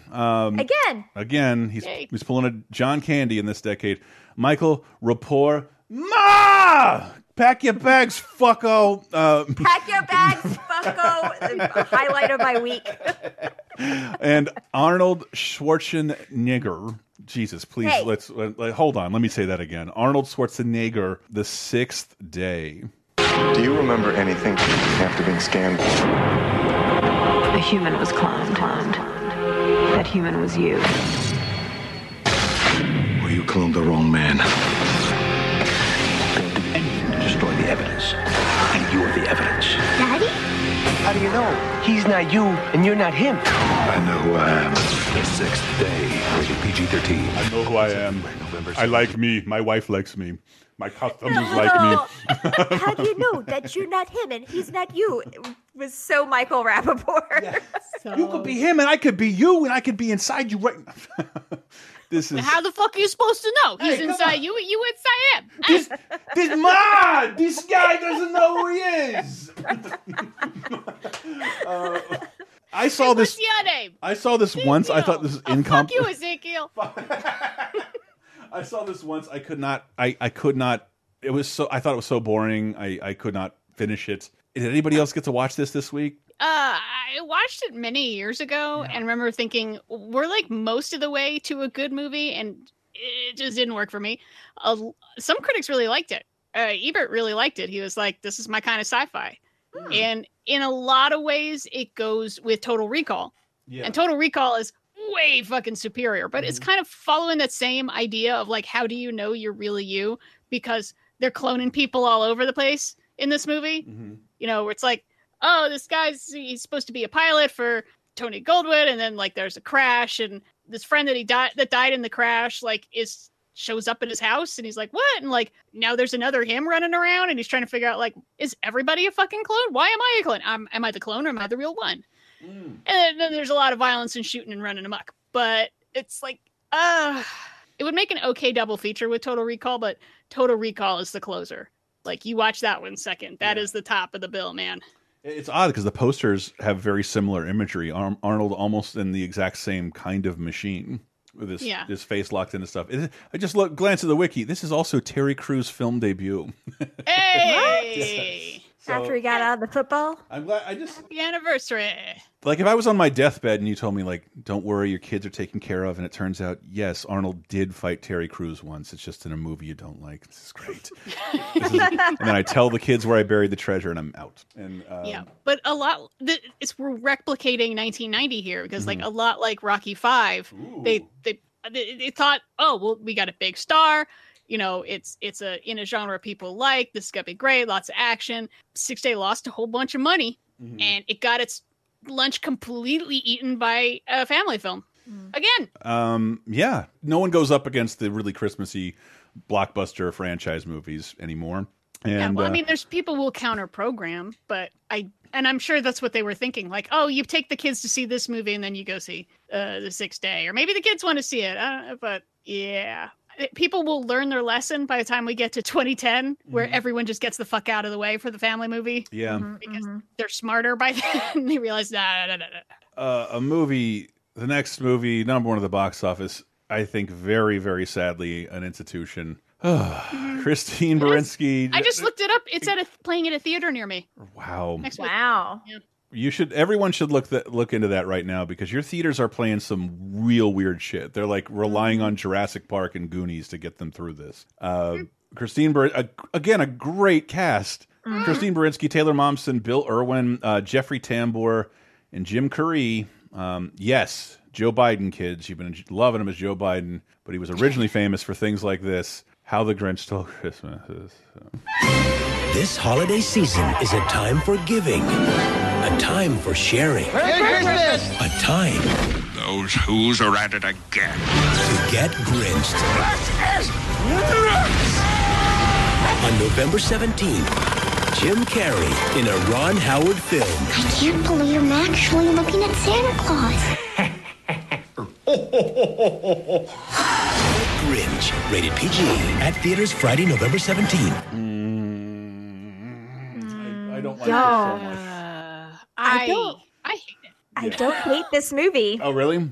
Yeah, I really don't hate it. You start and let me ruin it for you. Okay. Oh, no, it's fine. I mean, I have a really good memory of going to see this in the theaters when it came out, because my sister was pretty young, the target age for this. And so she was really excited about it. And I was excited too. And yeah, I don't hate it. I don't think it's necessary. Obviously, the cartoon is perfect, but I don't really get the hate of it, honestly. Because they had to. This is why Dr. Seuss's wife has been so reluctant to make movies. She actually has made a stipulation that there will be no more live action movies based on his work, because in order to fill out 105 minutes of quality family entertainment, this is a 16-page book. They have to invent so much unnecessary gobbledygook nonsense. And I'm your Christmas fan here. I love all that shit. But like, when you watch The Grinch, that is one of the most perfectly told stories ever. 25 minutes, you're out. It's just like everything you need to know. I'll say this. Nobody else could have played the Grinch other than Jim Carrey and had me this. I'm this not upset, because at least Jim Carrey is an animated person, because they're not so much celebrating the book. They are celebrating the Chuck Jones 1960s cartoon. That's what this is. This is an adaptation of an adaptation. That's why I hate it. Yeah. It's the same reason I hate Beauty and the Beast remake, the stuff Disney's doing now. And adapting an adaptation is boring and without soul. And you have all this money and people who want to do something original. And yeah, you got to do something new. And I guess what they do new here is they give the Grinch a whole bunch of backstory. They fill out the characters in the town, but I'm not interested in them. It's a kind of dark and grim looking movie. Like the town is clearly all set based and it's cartoonish looking, but also just sort of dark. That's my same thing. Are these little rat face fuckers? Why the fuck did they make them so rat face? They could have just been little people. Yeah, they could have been regular people. That's instead of looking like little moles. That's part of what I like about it. I like the darkness of it, though. Like, I just think if I took off my glasses and you turned the sound down, you could have told me this was Batman and Robin. And I would have believed you. I'm not mad at any of that. I do like a little bit of a darker Christmas feel to things. Well, and I usually only want darkness in my Christmas movies because I am that kind of person. Sure. But I'm talking about the bright colors of the book, or should I say color of the book. There's only green in the book, with black and white and maybe some red. So this is something different then. No, they literally put makeup on the faces to look like the characters in the cartoon, because the Grinch doesn't look like the Grinch of the book. The Grinch of the book they don't look exactly the same. The Grinch of the book's a little more cuddly. This is all taking advantage of nostalgia for I think it's a cynical move on Ron Howard's part, and something only like a decision only a wealthy studio at the height of theatrical money could make and pull off, because it is an elaborate production, one of the most elaborate indoor productions I've ever seen. That's another thing that I like about it, is like picturing the making of it and this like huge elaborate set and everything that went into it, and like being a child actor like Taylor Momsen was in this point, and going into this set was probably so exciting. Yeah. Like, and you can see this, I believe you can still see on the Universal Hollywood's backlot tram tour, sun bleached and seagull beshitted, just like Dr. Seuss would have intended. Talk about dark. But yeah, I mean, I'm kind of one of those people that like, I don't mind a remake if it's good. Like the Lion King remake was bad. I have no the new remake of The Grinch isn't terrible. It finds something else new to say and do with The Grinch. I don't dislike that one as much as this one, because this is just a cynical boomer. I want to make the thing that I like, and I think this will make a ton of money, and I'm going to throw as much money as is necessary. And it's a fucking long movie. To me, it's a long movie. I always thought it was over 2 hours. I'm shocked to find out it's an hour 45. I'll give it another watch this year just to like calm down a little. The only redeeming quality I think is Jim Carrey, in that I have. Besides, I think he's really good in it, and I'm not a huge Jim Carrey fan when he's going big and crazy. I think this is my favorite big and crazy performance, and that he's doing it encased in this makeup and still getting everything across is really impressive. I mean, all you have to do is compare this to the freaking Mike Myers Cat in the Hat movie. And you realize, oh my God, and he's doing a great job. I think you're right, Sarah. Part of my anger does involve the Cat in the Hat movie, which is like egregiously terrible, and the stuff it adds in addition to being unnecessary is like wildly offensive to the subject matter. Did the Cat in the Hat come before or after this? I can't remember. After. Okay, yeah. But I like the darkness. I like the weirdness. I like the chaos of this movie. It feels very chaotic in a way that I kind of appreciate. I don't know. I think it's kind of a fun ride. I don't hate this movie at all. I know that I realize I'm somewhat wrong, and I know this because I've been to Times Square and Los Angeles around Christmas time, and there are a lot of this Grinch running around taking selfies for $2, because it's incredible. It's as popular with some people and kids as like fucking Superman. Yeah, like, it's elaborate and it looks cool. Like, I'm sorry, I think a lot of it looks cool. I think that I like the fact that they turned the townspeople into humanoid creatures that are not humans. Like, I like that. I think that like plays into the whole Dr. Seuss thing and the fairy tale-ness of it all. I mean, if we're going to talk about like a cynical money grab, like we could talk about the Polar Express, which is abomination. Same problems. And a huge abomination. But I'm not mad at this one at all. And I think like it took me a long time to realize this. I used to write about Christmas specials all the time, and maybe it's, you know, the adult ADHD, but like I love telling an epic, sweeping, emotional story in 30 minutes. And every time, even if someone has the gall to tell me a Christmas Carol in longer than 40 minutes, like, get the fuck out of here. Get out of here. Like, everybody can do this faster. We don't need this at all. Like do your original thing, tell it in 30 minutes. But I know everything I'm saying, I'm kind of, as you're pointing out, Sarah, they did go the extra mile unnecessarily to make it look weird. It is probably worth. I can't watch every movie for this. I would not have watched this movie for this show because I think I stand on it as like a genuine abomination. I find something about it offensive to me, and I know that's silly. And I've always wanted to like reevaluate it, just like but I feel like I'd have to pause time. Well, I mean, reevaluate it if you want. I just don't want you to come at it from a place of, well, they can't remake this thing or they can't make a new version of this thing because this thing is so precious to me. Because that's when nostalgia becomes a toxic I saw impulse. half of the animated Grinch from 2 years ago. And like, I absolutely prefer this because it's not following the beats of the. They're doing something new with it. I didn't know they came out with a Grinch 2 years ago. Yeah. What? Directing by the guy who drank his own cum in Clerks. How we know the term snowball. He was.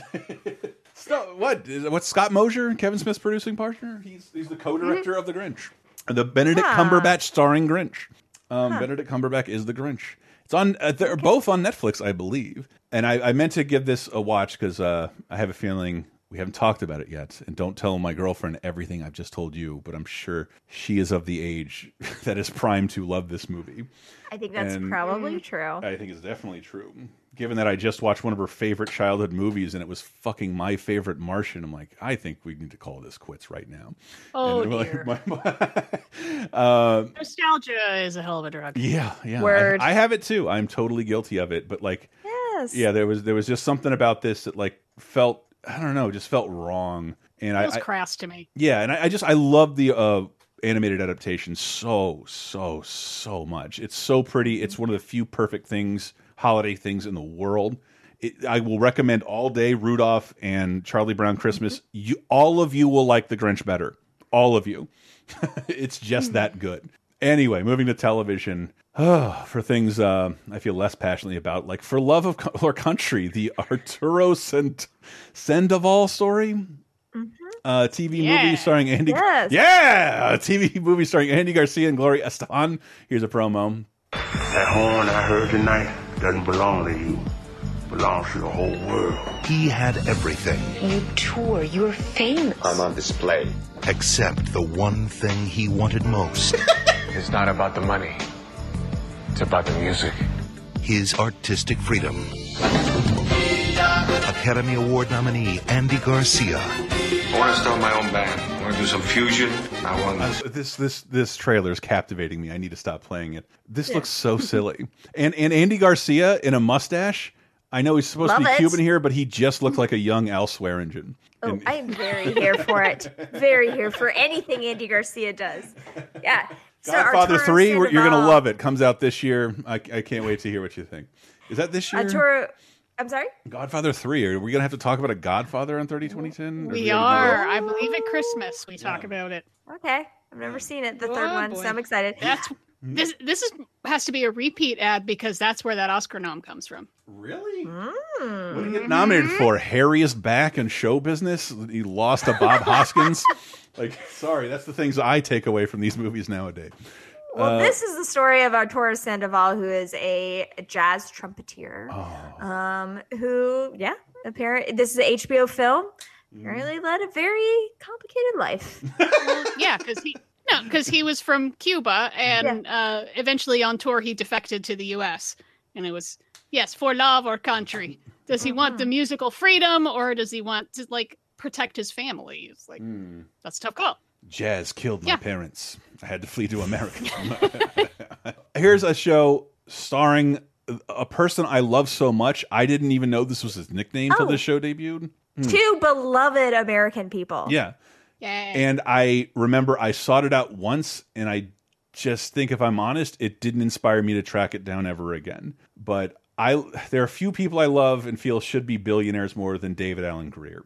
And I never knew his name. His friends call him Dag. Dag, and also starring Delta Burke. And I don't remember. I didn't look into this at all, and I remembered it being in some kind of White House scenario. Yes. So I love the premise of this. So David Allen Greer plays a Secret Service agent who, during a failed assassination attempt on the president, leaps in the wrong direction. And so therefore is demoted to having to protect the first lady, who is played by Delta Burke. Now, yes, the sexism of this storyline, okay, I'm not really into, but I love pairing Dag and Delta Burke, two American treasures, together. I don't know why this wasn't a 10-season song. And I think 17 episodes. I think part of it is a joke I never got until now. I actually thought it was like poor naming. It's because it looks like Jag, which is a popular show right now. Was Jag on in 2000? I think so. Yeah, Jag is an old ass show. It's probably one of the so Dag. I thought, like, is this related to Jag? No, it's David Allen Greer's show. Dag. You're right. Jag started in 1995. I apologize. Yeah. I think it got canceled. It got canceled for a year and switched networks and that kind of thing. And NCIS is a Jag spinoff. It's called Dag because Dag, the actor's character name, is Jerome Daggett, short for Dag. God damn it. Oh, clever. Then the premiere of Dag, the Secret Service agent who jumped the wrong way while protecting the president. Now he's stuck with the First Lady. Looks somewhat familiar. David Allen Greer. And Delta Burke. You gonna do this every time we go out? Dag premieres Tuesday after Frasier on NBC. Oh, David Allen Greer, you're the best. I wish David Allen Greer was my dad. I wish Delta Burke was my aunt, who's on pills, but still fun. I love how you wanted her family, but still at a distance. Yeah, for sure. And just the creators on this show just all have done so freaking much, and this just was a misfire for him. Creator Jack Burdett worked on Unbreakable Kimmy Schmidt, Frasier, 30 Rock, Mindy Project. Let's see, Eileen Kahn, Get a Life, News Radio, Mad About You, Dream On, and Andy Gordon worked on. He was the writer on Modern Family and Big Bang Theory. You had the lineup. You had everything you needed. And this show is so unpopular. I just Googled it just to see what happened, and the first thing that comes up is not David Allen Greer's television show, but the Australian slang for which it's primarily known, at least SEO-wise. An extremely eccentric person. Hey, your father must have been a bit of a dag back then. Like, no. Correct me on my accent later. Holy shit. SNL this week. Last decade, we had Dennis Hopper. I'm like, surely there's no weirder guest star SNL could get than Dennis Hopper. Nay. This week they top it with your host, Tom Green, and musical guest David Gray. Wow. Holy shit. But Sarah, you highlighted something here.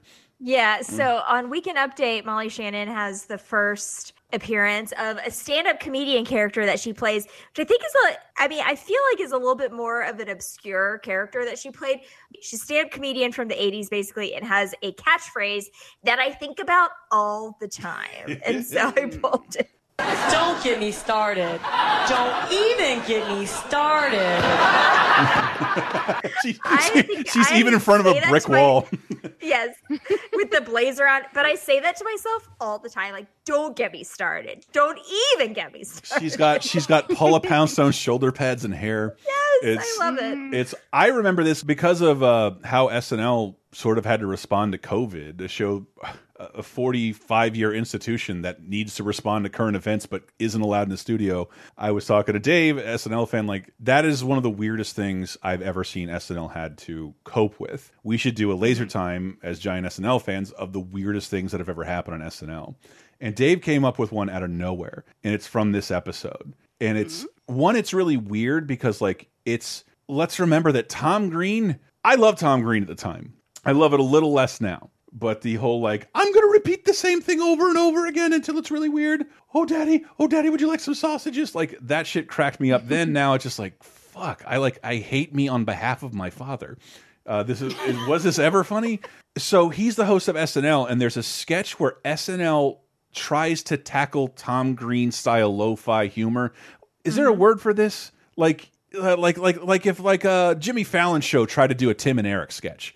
That kind of thing. Like, it's like it doesn't work. And this is from, it has a really weird intro song that's very Tom Greeny, but of course it's SNL, so it's done through like a fucking orchestra and written by a professional songwriter and like has too much going on. And it's just that it's him and Lorne Michaels sitting in a bathtub having conversations, shirtless, nude. Lorne Michaels does like almost never says anything on his own show, but instead is paired with Tom Green in the recurring sketch of the evening, Lorne and Tom in a bathtub. They're drinking kids' jukeboxes. Yes, Lorne. I like you. I like you too, Lorne. Tom, what is the difference between like and love? One word. Commitment. My God, you are wise. And those are the jokes. It's incredibly surreal that like not only did SNL bother to do this, it made the richest man in show business do it with Tom Green. But whatever, I guess he's game for whatever. This whole episode is really strange when you view it, first of all, through a lens of Tom Green's comedy at the time, which at the time I feel like we all felt was like, oh, he's just super weird. But now looking back on it, is definitely, I think, has flavors of Andy Kaufman. Like, I'm just going to be like uncomfortable and weird. It's anti-comedy. It's anti-comedy, 100%. Which I totally appreciate. Please watch Tim Heidecker's new comedy special, which opens with him kicking the microphone off stage and cursing at the audience to give it back for like 5 minutes. It's wonderful. And I've watched that part like 3 times. God, that reminds me of Rory Scovel's stand-up comedy where he's like, Shut up! I have a limited amount of time. But then also when you're talking about like thinking about the time of COVID and everything, like if you look through the different sketches that are during this show, so many sketches end with or include Tom Green licking someone, making out with another man, like getting in someone's face, touching their head, touching their face. Like, it's bizarre to think about. When I was like reading the summary of this episode and like looking at the different sketches, it was starting to make me feel uncomfortable because we are now at the point of the pandy where I'm looking at like old stuff and thinking like, get away, you're too close, put a mask on. You're talking in each other's faces. It also reminds me. Did we really blow out candles on cakes? Like, here's a cake. I'm going to breathe on it and then you eat it.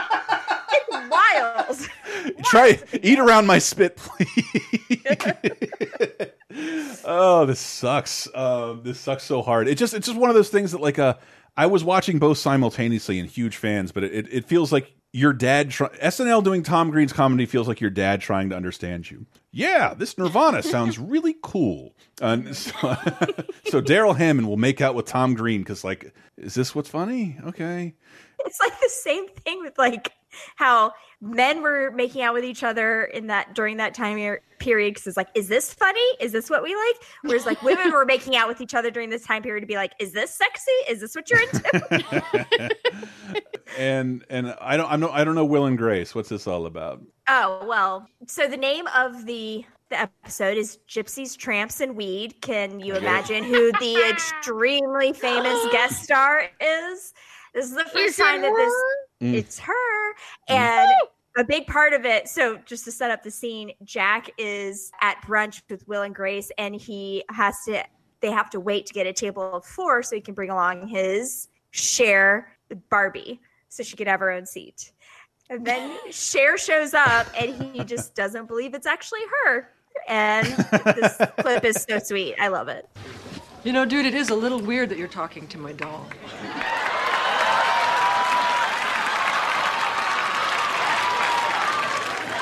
I don't think I need a drag queen to define normal behavior.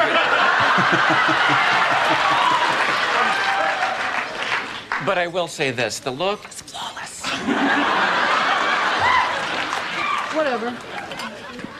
Ooh, working the attitude. Okay, you're good. I've had a lot of practice. Hey. You're not that great, Mr. Sister. I thought he was going to go like full on like embracing his own delusion, not just like, oh yeah. Oh, there's it goes on where they do a share off where she says a thing that he's imitating her. It's really sweet. Will and Grace, ladies and gentlemen, the 13th to the 19th of November 2000 for video games. Again, we'll go way more in depth of this, and we're going to need to. Final Fantasy IX is out this week, and that might be Japan, but you know we have our America has their own Final Fantasy franchise, and that's called Madden NFL 2001. So there. The Emperor's New Groove game is finally out, but it's going right up against Dexter's Labs, Robot Revenge, and Powerpuff Girls Bad Mojo Jojo. Who could forget Sonic Shuffle, the Dreamcast stab at Mario Party? Blues Brothers 2000 is out for the N64. What? How? So there's a very real story behind this. The studio, I think they're Titus Soft. Early on, they made a very successful Blues Brothers game, and inadvertently, the Blues Brothers became their most memorable, recognizable franchise, and they treated the franchise like fucking Mario. There are a lot of Blues Brothers games on almost every single platform you can imagine. Tomb Raider Chronicles is out this week. I believe that is the game that takes place after Lara Croft has died in the previous game. And you play through a bunch of prequel levels, including a very, very young Lara level. That would I remember being pretty neat, like playing around in her Bat Mansion. I could have that completely wrong. I'm winging this one, people. Sacrifice is out this week, as is Hitman, codename 47. Is that the first Hitman game? I'll have to find out with you on the video game show, patreon.com/lasertime. Again, Michael, Matt, and if Chris Baker, send him some kind words on Twitter because I would love him to join every single time. Let's close out this the 2000 segment with Shebangs by Ricky Martin. This is on his follow-up breakthrough album. Mm-hmm. This song also bangs. I like this. It truly does. Mm-hmm. This is a great one. And we'll close out with a little Ricky Martin, and we'll be right back in 2010, people. Stay right there. She walks like she talks and she talks like she walks. And she bangs, oh baby, when she moves. I go crazy 'cause she looks like a flower, but she stings like a bee. Like every girl in history. She bangs.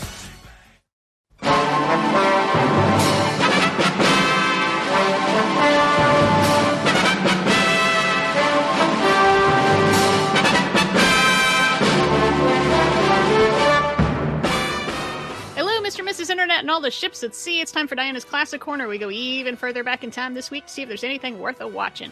And for the week of November 13th through 19th, we got a bunch of really, really old movies to talk about. Let's start with 90 years ago this week from 1930. So, any of you remember The Aviator with Leonardo DiCaprio, and they spend a whole bunch of the time like, I'm trying to film this movie with lots of airplanes, and we can't have, you can't tell how fast they're going because we need clouds, and Ian Holm, tell us where the clouds are. Well, that movie turns 90 years old. Hell's Angels is the movie they are making in that big chunk of The Aviator starring Jean Harlow, and it's pretty dang good, especially it's 1930 and they're using biplanes for this ridiculous stunts and flying, and I think I slightly prefer Wings from a couple years earlier, but Hell's Angels is totally worth a watch. It's not that long. That same week, also 90 years ago, was Morocco, starring Marlene Dietrich and Gary Cooper, where Marlene Dietrich is at her Dietrichest, because she's, it's an exotic locale. She's a nightclub singer. There's a point where she's wearing a tuxedo and she kisses a woman.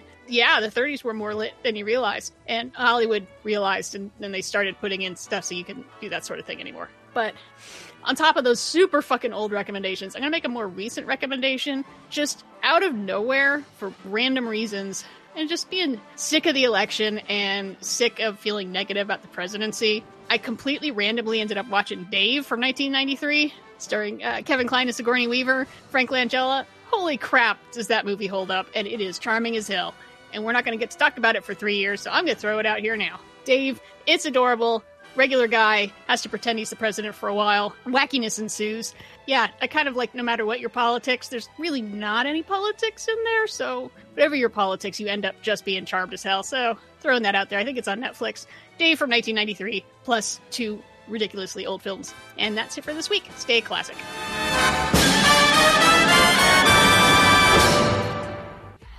Tonight we're going hard, hard, hard, hard, hard. Just like the world is ours. We're tearing it apart, apart. You know we're superstars. We are who we are. We're dancing like we're dumb. Coming into 2010 with Kesha, We Are Who We Are. spelled with 2 R's, off of Cannibal, and it is #1 this week. Welcome to 2010, everyone. The modernist segment 2010 has to offer, as Diana just got through discussing a movie that is almost a century old. How many things can we cover? We also have new music releases this week. We have What Separates Me From You by A Day to Remember, Above the Noise by McFly, the Take That reunion album Progress, Born Free by Kid Rock, Not Music by Stereolab, Out of This World by JLS, and Gravity by Westlife. Thematically consistent with our previous segments, People's Magazine this week to bring you in on the news. Sexiest Man Alive, Ryan Reynolds. I think that's... Yeah. He's probably a sexy guy, right? Yeah, I don't hate it. Yeah. Sense of humor is sexy. Okay. Okay. Especially a self-effacing sense of humor, not a mean sense of humor. Has he done anything without abs before? I think he's been in a fat suit, actually. I was gonna say, that's why Louis Anderson gets all that pussy. I wouldn't touch this stuff. So old school, I can't admit why. Yeah, I'm trying to think of, like, what was Ryan Reynolds doing in 2010? Like, well, he did The Proposal last year, I think, with Sandy. Yeah, he's around. Usually this coincides with something pivotal in their career that they've done as well. Like, Ryan Reynolds is a bona fide movie star, so that's why we're also discussing this. The last movie of his we talked about was Buried. Which is the kind of movie a movie star makes. Like, I'm going to make a stripped down indie film, and this is right before Green Lantern, so I guess you could say Ryan Reynolds is there, even though the last movie I saw him in at this point in 2010 was as a little character called Deadpool in Wolverine Origins, one of the worst fucking films I have ever seen in my entire life, with characters I love very much. Yeah. God, that Deadpool. Anyway, I remember my friend got a copy of the script. He's like, you want to read it? Like, no, I want to wait for the movie. What, can you tell me something about it? He's like, do you like Deadpool? I'm like, yes. And he's like, you are going to fucking hate this. And now Deadpool, who knows where Deadpool stands? We don't have time for that. Movies that have come out. Uncle Boomy, who can recall his past lives with a bunch of people's names I'm not going to try to pronounce. I'm sorry. You can take that one, Diana. You wrote them down. No, you're not going to try to say all those really long Thai names? Thanapet Saisimar Janjira Pongpas Sakada Kawibuadi. Now you're just summoning demons. Those were yeah, I think I'm now inhabiting the form of a good guy doll, and I'm out to kill people. I threw this in there because Uncle Boonmi, who can recall his past lives, won the Palme d'Or at Cannes. Oh, okay. Fantastic. It's the first Thai film to do that, and it's supposed to be wonderful, and I feel like a dick because I haven't seen it, but it's about a guy who is, like, getting to the end of his life and is kind of contemplating the universe, I guess, or, like, contemplating reincarnation and, like, where his past lives might have been and where he might be going. And I will try to say the name of the writer-director. Apichatpong Weerasthakul. I don't know if that's how you pronounce it, but I think you just won the audition for vocal Foley work in a comic book. Yeah, Thai names, there has to be some point where you just start putting hyphens in. It is really no, there is. Those are long names. You ever looked up what Bai Ling's name is? I don't actually know. Yeah. Man, we were talking, I think some of the thing we meant to get at in previous segments, that every once in a while, there's a movie coming out and you want to back away or be as different as possible. So this week we have Uncle Boonmi, who can recall his past lives. And whatever the fuck this is, I've stopped caring about Russell Crowe movies for a long time. Liam Neeson, Elizabeth Banks, and Russell Crowe in the next 3 days. My wife is innocent. I don't think I can last 20 years. What if you had the next 3 days? I promise you, this will not be your life. To save everything you live for. Show me where the bullets go. 3 days to plan. No prison in the world is airtight. 3 days to break out. The hardest part is staying free. 3 days to freedom. Do not do this. We have no other choice. Russell Crowe. The next 3 days. Rated PG-13 in theaters. Ooh. No, don't know this at all.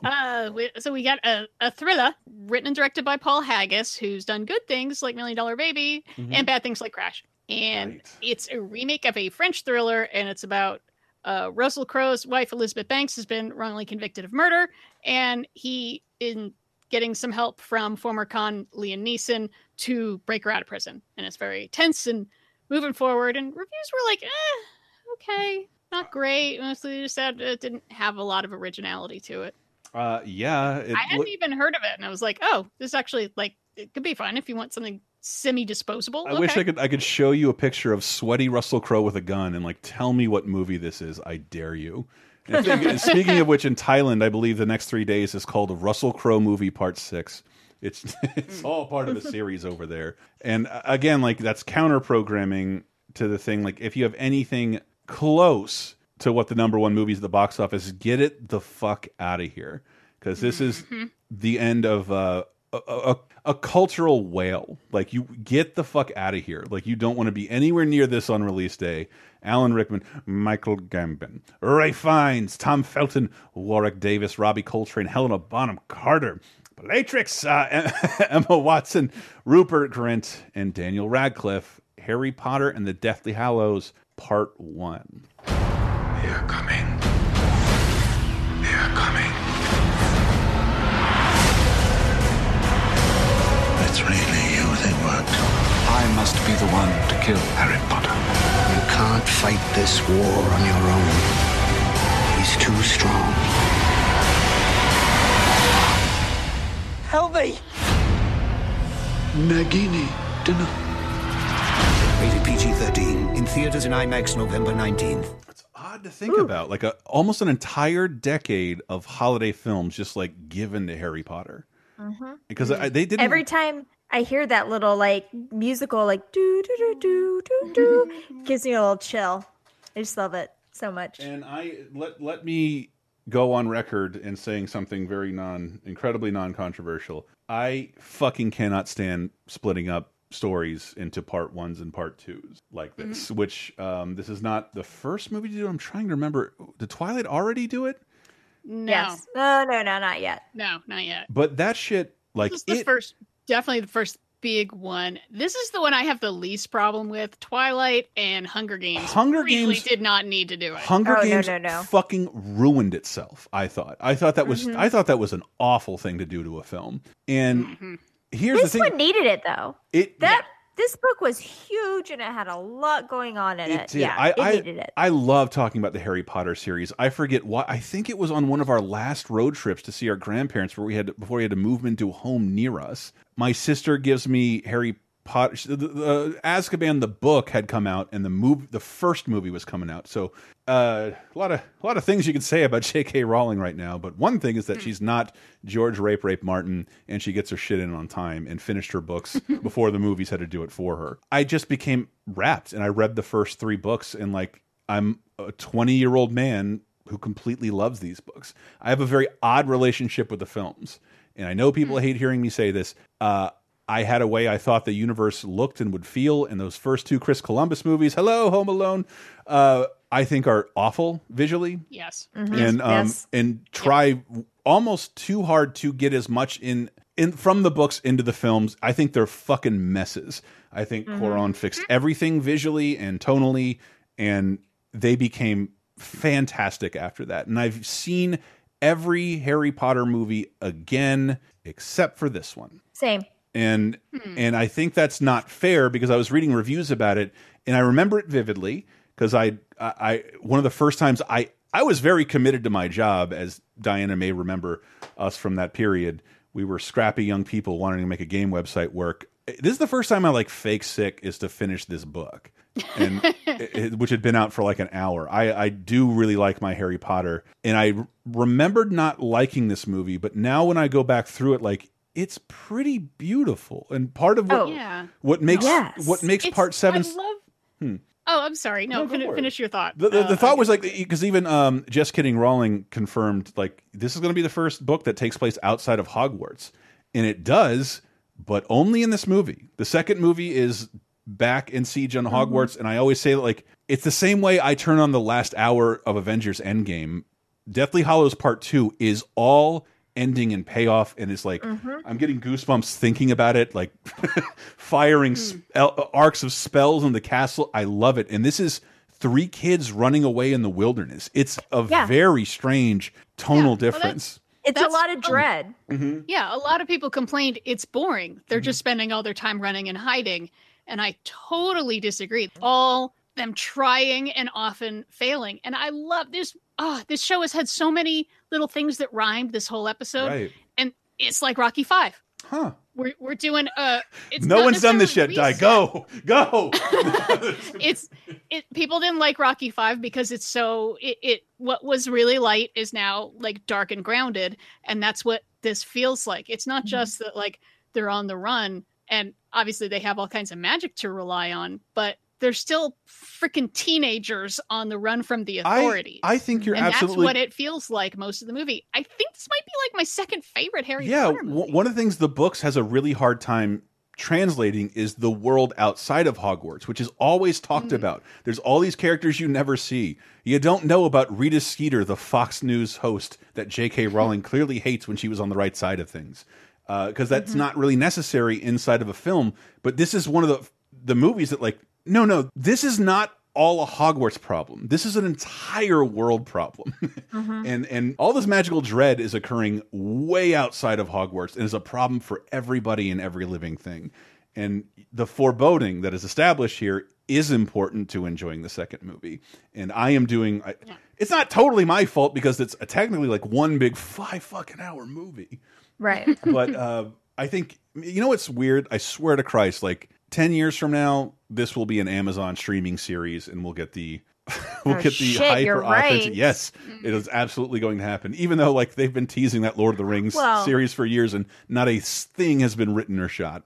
But at least we we'll get the Wheel of Time series before you better hope Harry Potter series. But this Harry Potter movie has I think the movies were actually pretty good at having different flavors, but this is really different. And I thought it was, in hindsight, I think I was going to come in here saying like this is the boring movie, but I didn't get a chance to watch it because I don't know where the fuck they're streaming quite yet. And also too, I mean, we're talking about a movie that is about dread, and we just are fitting because I planned to watch this movie, but then as this past week went on, I couldn't handle much more dread than I was already having in my I have enough life. Death Eaters in my life. Thank you. Yeah. I want to say Peacock has them all streaming right now. I think that's what it is. Yeah. Right. On I think Peacock they're just Premium. promoting that. It's like, it's the holidays, binge them. And I say I was that going to recommend just pirate it so that a turf doesn't get any more money. No need to worry. I bought the Blu-rays years ago, and they're just lost somewhere in this house without shelves, and I don't know where they are.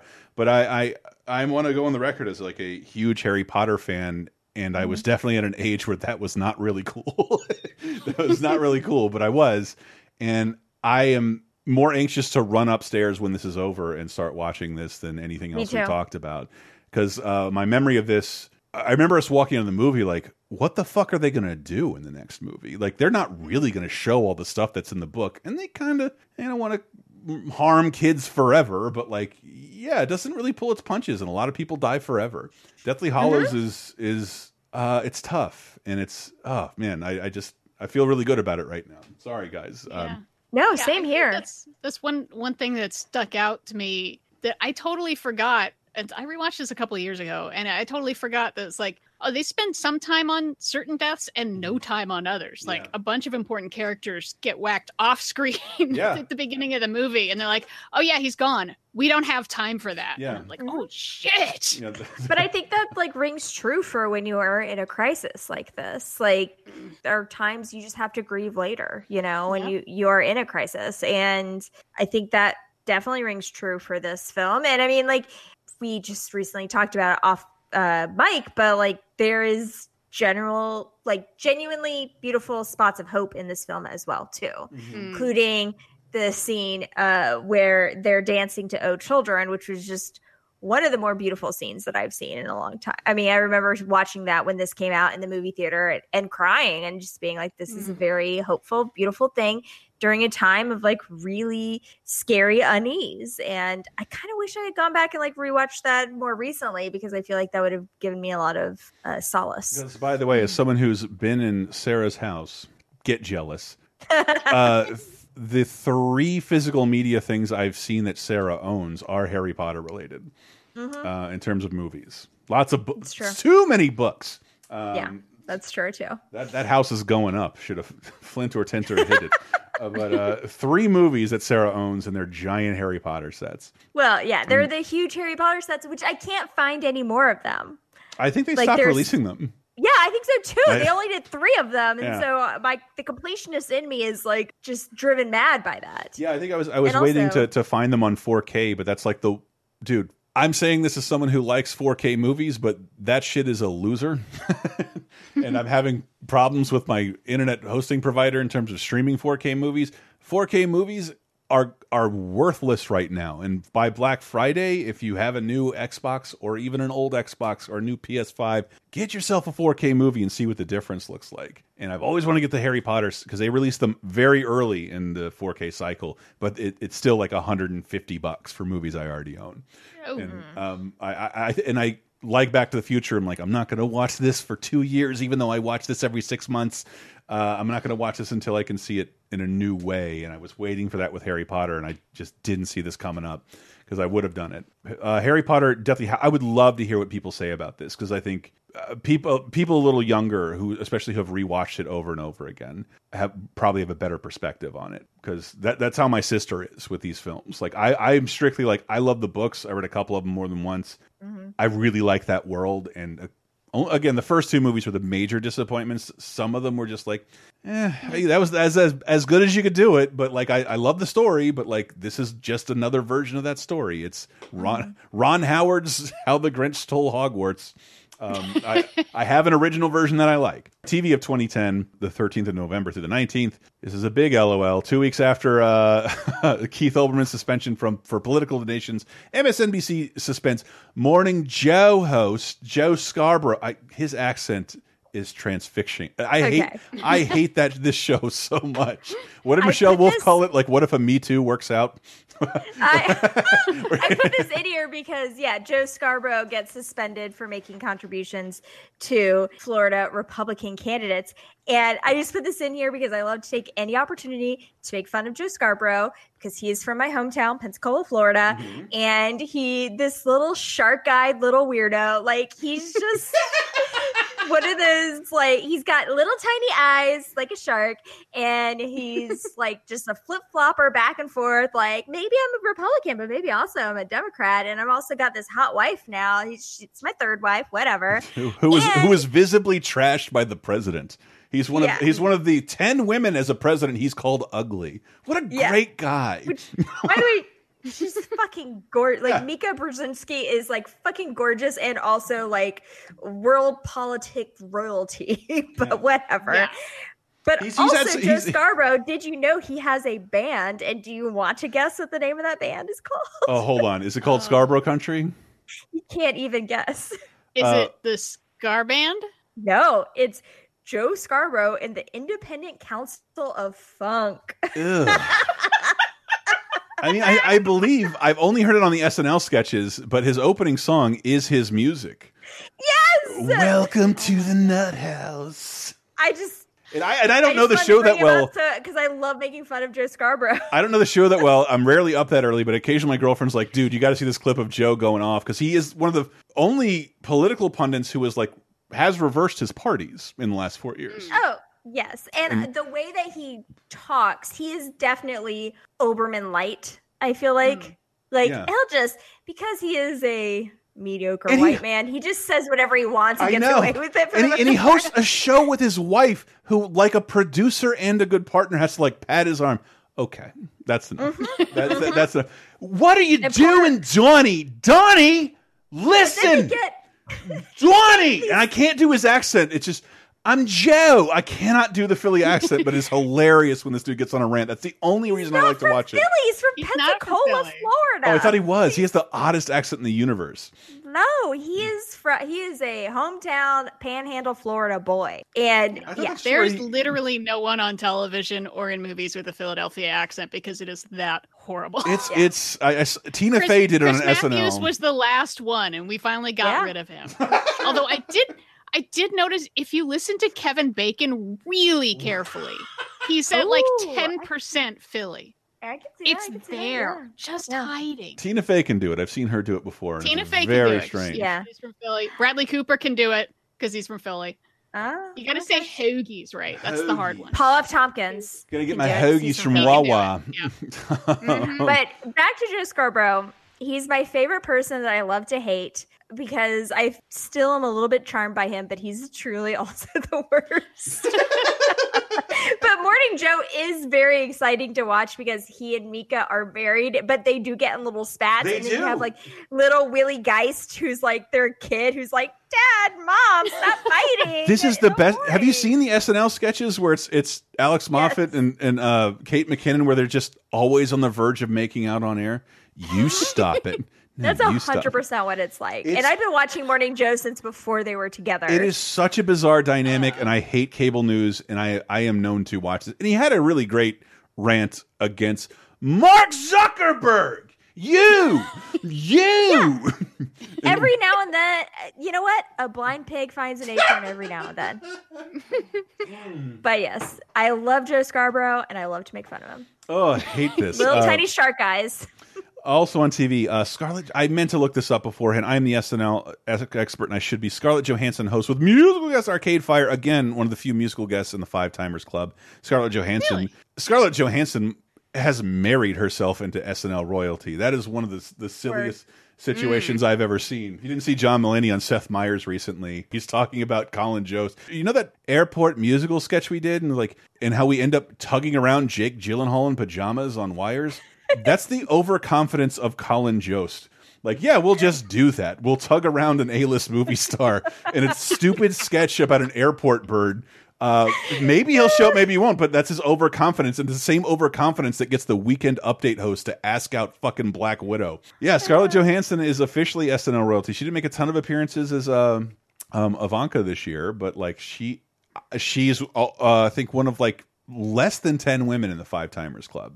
Oh, wow. At least in appearance, maybe not in hosting duties, but surprisingly, Scarlett Johansson for someone I fell in love with in Ghost World, but because she was so deadpan, but she has like surprising comedic chops. I really like watching her to commit to these sketches. And yeah, she's super surprised me in a post Black Widow world.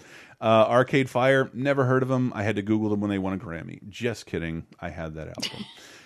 Community this week is a really, really good episode that I hadn't revisited since it came to Netflix. Conspiracy Theories and Interior Design. It is the premiere of Professorson,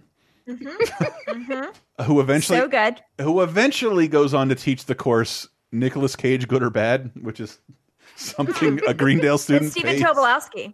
Yeah, Stephen Tobolowsky teaches that. No, it's him. Are you sure? Yes, look up the I'm a sexy cat. That was brilliant. Didn't Tobolowsky posted Who is the Boss? Who? Oh, yes. Thank you very much. Okay. Oh. I apologize. It was Angela. Why is this an argument? She paid everybody. Community, I think I'm too old to consider myself an influencer, but convincing people to watch Community since it hit Netflix is the thing I'm getting. Oh, thanks for introducing me to Community on Netflix. I was the one that introduced Sam to Community, and I will always hold that in my heart that I gave him that gift. Tyler Wilde. Yeah, this episode is great too because the B plot, I guess, is pillow forts that they make throughout the entire school. No, the dorm. Yeah. But doesn't that's a two-part episode that happens in the next season. It's the first time they do a pillow fort, not when they have the Civil War over pillows versus blankets, which somehow I like. I love it so much. But this one they have the blanket fort, and that's where they have the exciting car chase, and by car chase I mean crawling. The exciting car chase through the ethnic district. Yeah. Oh my God! Yes. Oh no, a parade! It's Estonian Independence Day. So good. But the best part of this whole episode is because it's about conspiracy theories. There's a lot of double cross. There's a whole scene at the end where there's double crossing and people teaching each other lessons over and over again through pretending to shoot each other with prop guns. And I really wanted to pull a clip from this episode, but it's so long. A 3-minute clip. So worth it. Like you can't just pull something out of it. You just have to watch the whole clip. So I urge everyone to just, if you can't watch the whole episode, at least Google the episode on YouTube and find that last little clip where they're all shooting each other with fake guns because it brings me so much joy. It is great. And video games of 2010, obviously we'll go more in depth in these, and I really want to, especially with our buddy Mikkel Raparez. At this point in 2010, one of the biggest Assassin's Creed fan I know, and he eventually made a career out of it. But Assassin's Creed Brotherhood is out, and that is one of our weird favorites in that it was clearly made very quickly. It doesn't pioneer a lot of new ground. It just streamlines everything. For one of the most fun experiences I've ever had in that series. Harry Potter and the Deathly Hallows Part 1 is obviously out when they still made games based on movies. There's a bunch of Namco classics out in Pac-Man Party. Sonic Colors is out, the beginning of Nintendo's weird exclusivity with Sonic. Their former enemy is now one of their biggest weapons. And Sonic Colors is one of the greatest Sonic games I've ever played, like restricted to 480p non-HD, and I think that really sucks. I would love to see a re-release of Sonic Colors. We also have NBA Jam On Fire Edition. I have no... Oh, is this the Wii version of the regular console remake? But this is EA buying the rights to NBA Jam, which it didn't have back in the day, and remaking an arcade classic that it had no involvement in, and it gets great reviews, and everyone ignores it, and the NBA Jam series is essentially dead right now. And Pac-Man Championship Edition, one of the best games ever made. It is a wonderful, weird update on Pac-Man that involves chains more than it does clearing boards. Everybody will love Pac-Man Champion. Oh, sorry, this is DX. This is the blah blah blah expander, the Game Plus version of that. It's absolutely great. I can't recommend it enough. I love Pac-Man Championship Edition. And with that, we are almost done with the show. I want you to stay around for the not only the plugs, but we also do a death and birthday quiz that you're not going to want to miss, especially with how many people died this week, he said somewhat petulantly. But thank you very much for listening, and we are supported by people like Jason Walsh and many other fine people at patreon.com/lasertime. In exchange for your $5, your hard-earned $5, we know times are tight. If you can't afford it, no biggie, man. But if you can, we want to give you extra stuff. That includes a massive, I think, like full 30/20/10 size version of the video where we talk more about the video games with people who have worked in publishing, marketing, magazines, enthusiast press, and for publishers. You can't get a better insight into the last 30 years of video games than this show, and we kind of need to keep behind a paywall because it gets pretty. I don't think anybody would sue us for the things, the secrets. There's certain things like we wouldn't say on a normal show, is what I'm saying. But amongst friends, you will. It gets a little blue. Not blue. Not blue, but it gets a little inside baseball. Things we wouldn't say, like, oh, this project was really fucked up and this is why. Chris Baker, I don't think that nothing like that, but he worked at Marvel and has all these stories of taking around the CEO of Marvel and Stan Lee to like introduce them to video games and shit. It's fucking amazing. And we also have that, and Sick of Star Wars. We're gonna have a new episode that takes place in the middle of Empire Strikes Back and Star Wars. I think that's important because not only do we get to discuss, no one knew Star Wars was going to be a thing, even toy makers, and that eventually for the 3 years in between Star Wars and Empire became the biggest thing in the world and the most money Star Wars would ever make. And in addition to that, the Star Wars holiday special happens, and I think it's all worth talking about in a shorter episode rather than trying to lump into a story about Empire Strikes Back. We already go real long on Sick of Star Wars. Every episode you could cut up into an episode. We could make it every month of a 40-minute podcast, but we have a giant Sick of Star Wars podcast. Thank you to my co-host, Adam Pass Blaster. You can find him streaming there on Twitch and YouTube, and Tweakalicious TV for Jeremy. Di, where can people find you? They can find me on Twitter at Licinenerd, LECINENERD, or follow the show at 302010 podcast 302010 podcast. And teasing for next week, Kevin Costner's going to get an Oscar, and Madonna's going to be too hot for television. No! Ooh la la. Yeah. Oh no. And with that, I want to kiss you in Paris. all the deaths I told you happened during this time period, I lied. It's no one. Yeah, I got nobody. I found no famous people dying because Alex Trebek leaving us this week was enough. That's right. He's shucking it with God now and Sean Connery. I mean, I saw a comic strip that somebody posted of like Alex Trebek hosting a game show between like Albert Einstein, Leonardo da Vinci, and Stephen Hawking, and I couldn't help but remark, like, even in the afterlife, God put Stephen Hawking in a wheelchair? What an asshole! Like, what an asshole! At least give him his voice back. Anyway, this is where we find out who was born, and that is known for fans of the show as the birthday quiz. Oh, birthday is a doodly doo, a ding dong doodly doodly ding dong doo. Who was born during this period of 2010, November 13th to the 19th? Oh, turning 60 this week, and he does not look it. Born November 17th, 1960 in San Diego, he moved to Atlanta at 15 to study performing arts and struggled with menial jobs as a backup singer and appearing on a public access variety show. Bill Nye? No, fair guess. That was Seattle. My bad. Yeah, Almost Live is out of Seattle. He moved to New York and continued as a club performer and more public access TV. It's his appearances on that which got picked up to documentaries that really helped him get noticed. Is it? It's not. No. Wait, so this is not like an actor then? Well, we've talked about some of his films. Okay. But before that, he recorded a dance album, appeared as a model for MAC Cosmetics, had a VH1 talk show. Terry Crews? Fair enough guess. On Finding Your Roots, he found out he and Senator Cory Booker are cousins. Huh. And movies he has appeared in include Fled, Ed TV, A Very Brady Special. I feel bad. I did not even realize we missed Eyes of Tammy Faye. He is the narrator RuPaul? of it. It is RuPaul. No Yes, shit. RuPaul. Did he become famous as RuPaul on like Atlanta? Yes. Wow. All right. Yeah, that's where he started. As doing like drag and gender fuck type stuff and singing and. I mean, if you've ever been to the Deep South, the most open audience to that in the early '90s, the late '80s in Atlanta. Oh, in Atlanta. In Atlanta, Yeah. I mean, yes. Thanks for saving us again, Atlanta. I appreciate you. Yeah, and after all that shitty stuff, his most recent show has won back-to-back Emmys for reality competition show. He oversees an empire worth about $60 million, and also appeared in "But I'm a Cheerleader" and the Love Shack video. Those are the other things of his that we've talked about. And a really funny episode of Muppets Now.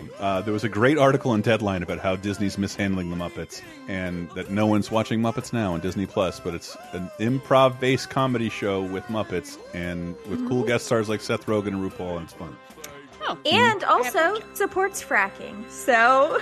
Huh? Yeah, there are some downsides. RuPaul's husband owns a lot of land in Wyoming, which they have allowed fracking on, and he's said some things. He's not as trans woke as you would think a man who wears women's clothes for a living would be. I mean, let's not forget, RuPaul is also an old man. But sorry, Fair. old person, whatever. But like, broke a lot of barriers too. So go easy on RuPaul. Yes. no, We're not canceling RuPaul. I mean, get that Skrilla, but also, you know. You're never too old to learn. I'm not excusing anything, but just like, holy shit. Yeah.